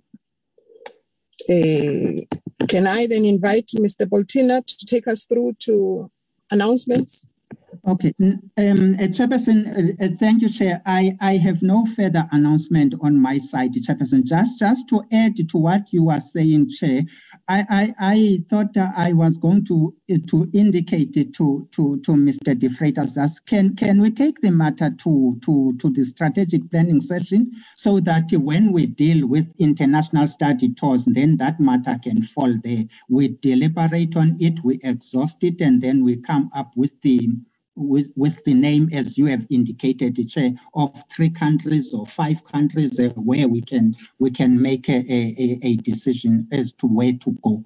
Members will recall before we once talked about where we were we spoke about France and all of those things. So a number of things happened between that time and now. Obviously, when we deal with the straight plan, I think the committee will have to give us some clear direction as to exactly from now in the term of this committee, what do we do in as far as the international study tours are concerned. Thank you, Chairperson. Thank you, Chair.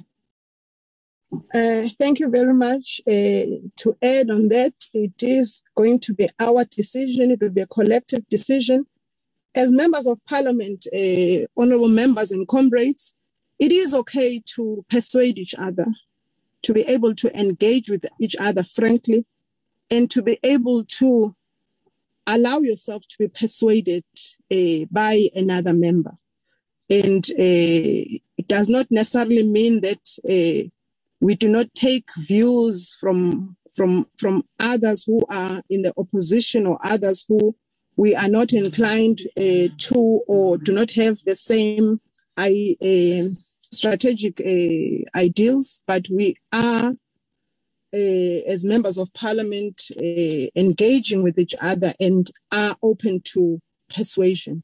And that's what we are going to be doing. And that's what we are going to be doing as we plan strategically in terms of our committee this coming week. We will be allowing ourselves to be persuaded and then we're going to give the team that is leading us in terms of content the opportunity to be able to bring facts before us. And therefore, once we have gathered all that, we will be able to then take a decision. With those few words, honorable members, allow me then to thank you very much for your robust engagement as members of parliament assigned to this portfolio committee on tourism. We shall see each other physically in the next meeting of the 22nd. And thank you very much. The meeting is adjourned. Thank you, Chairperson. Thank you, Honorable Chair. Long live the Chair. Recording stopped.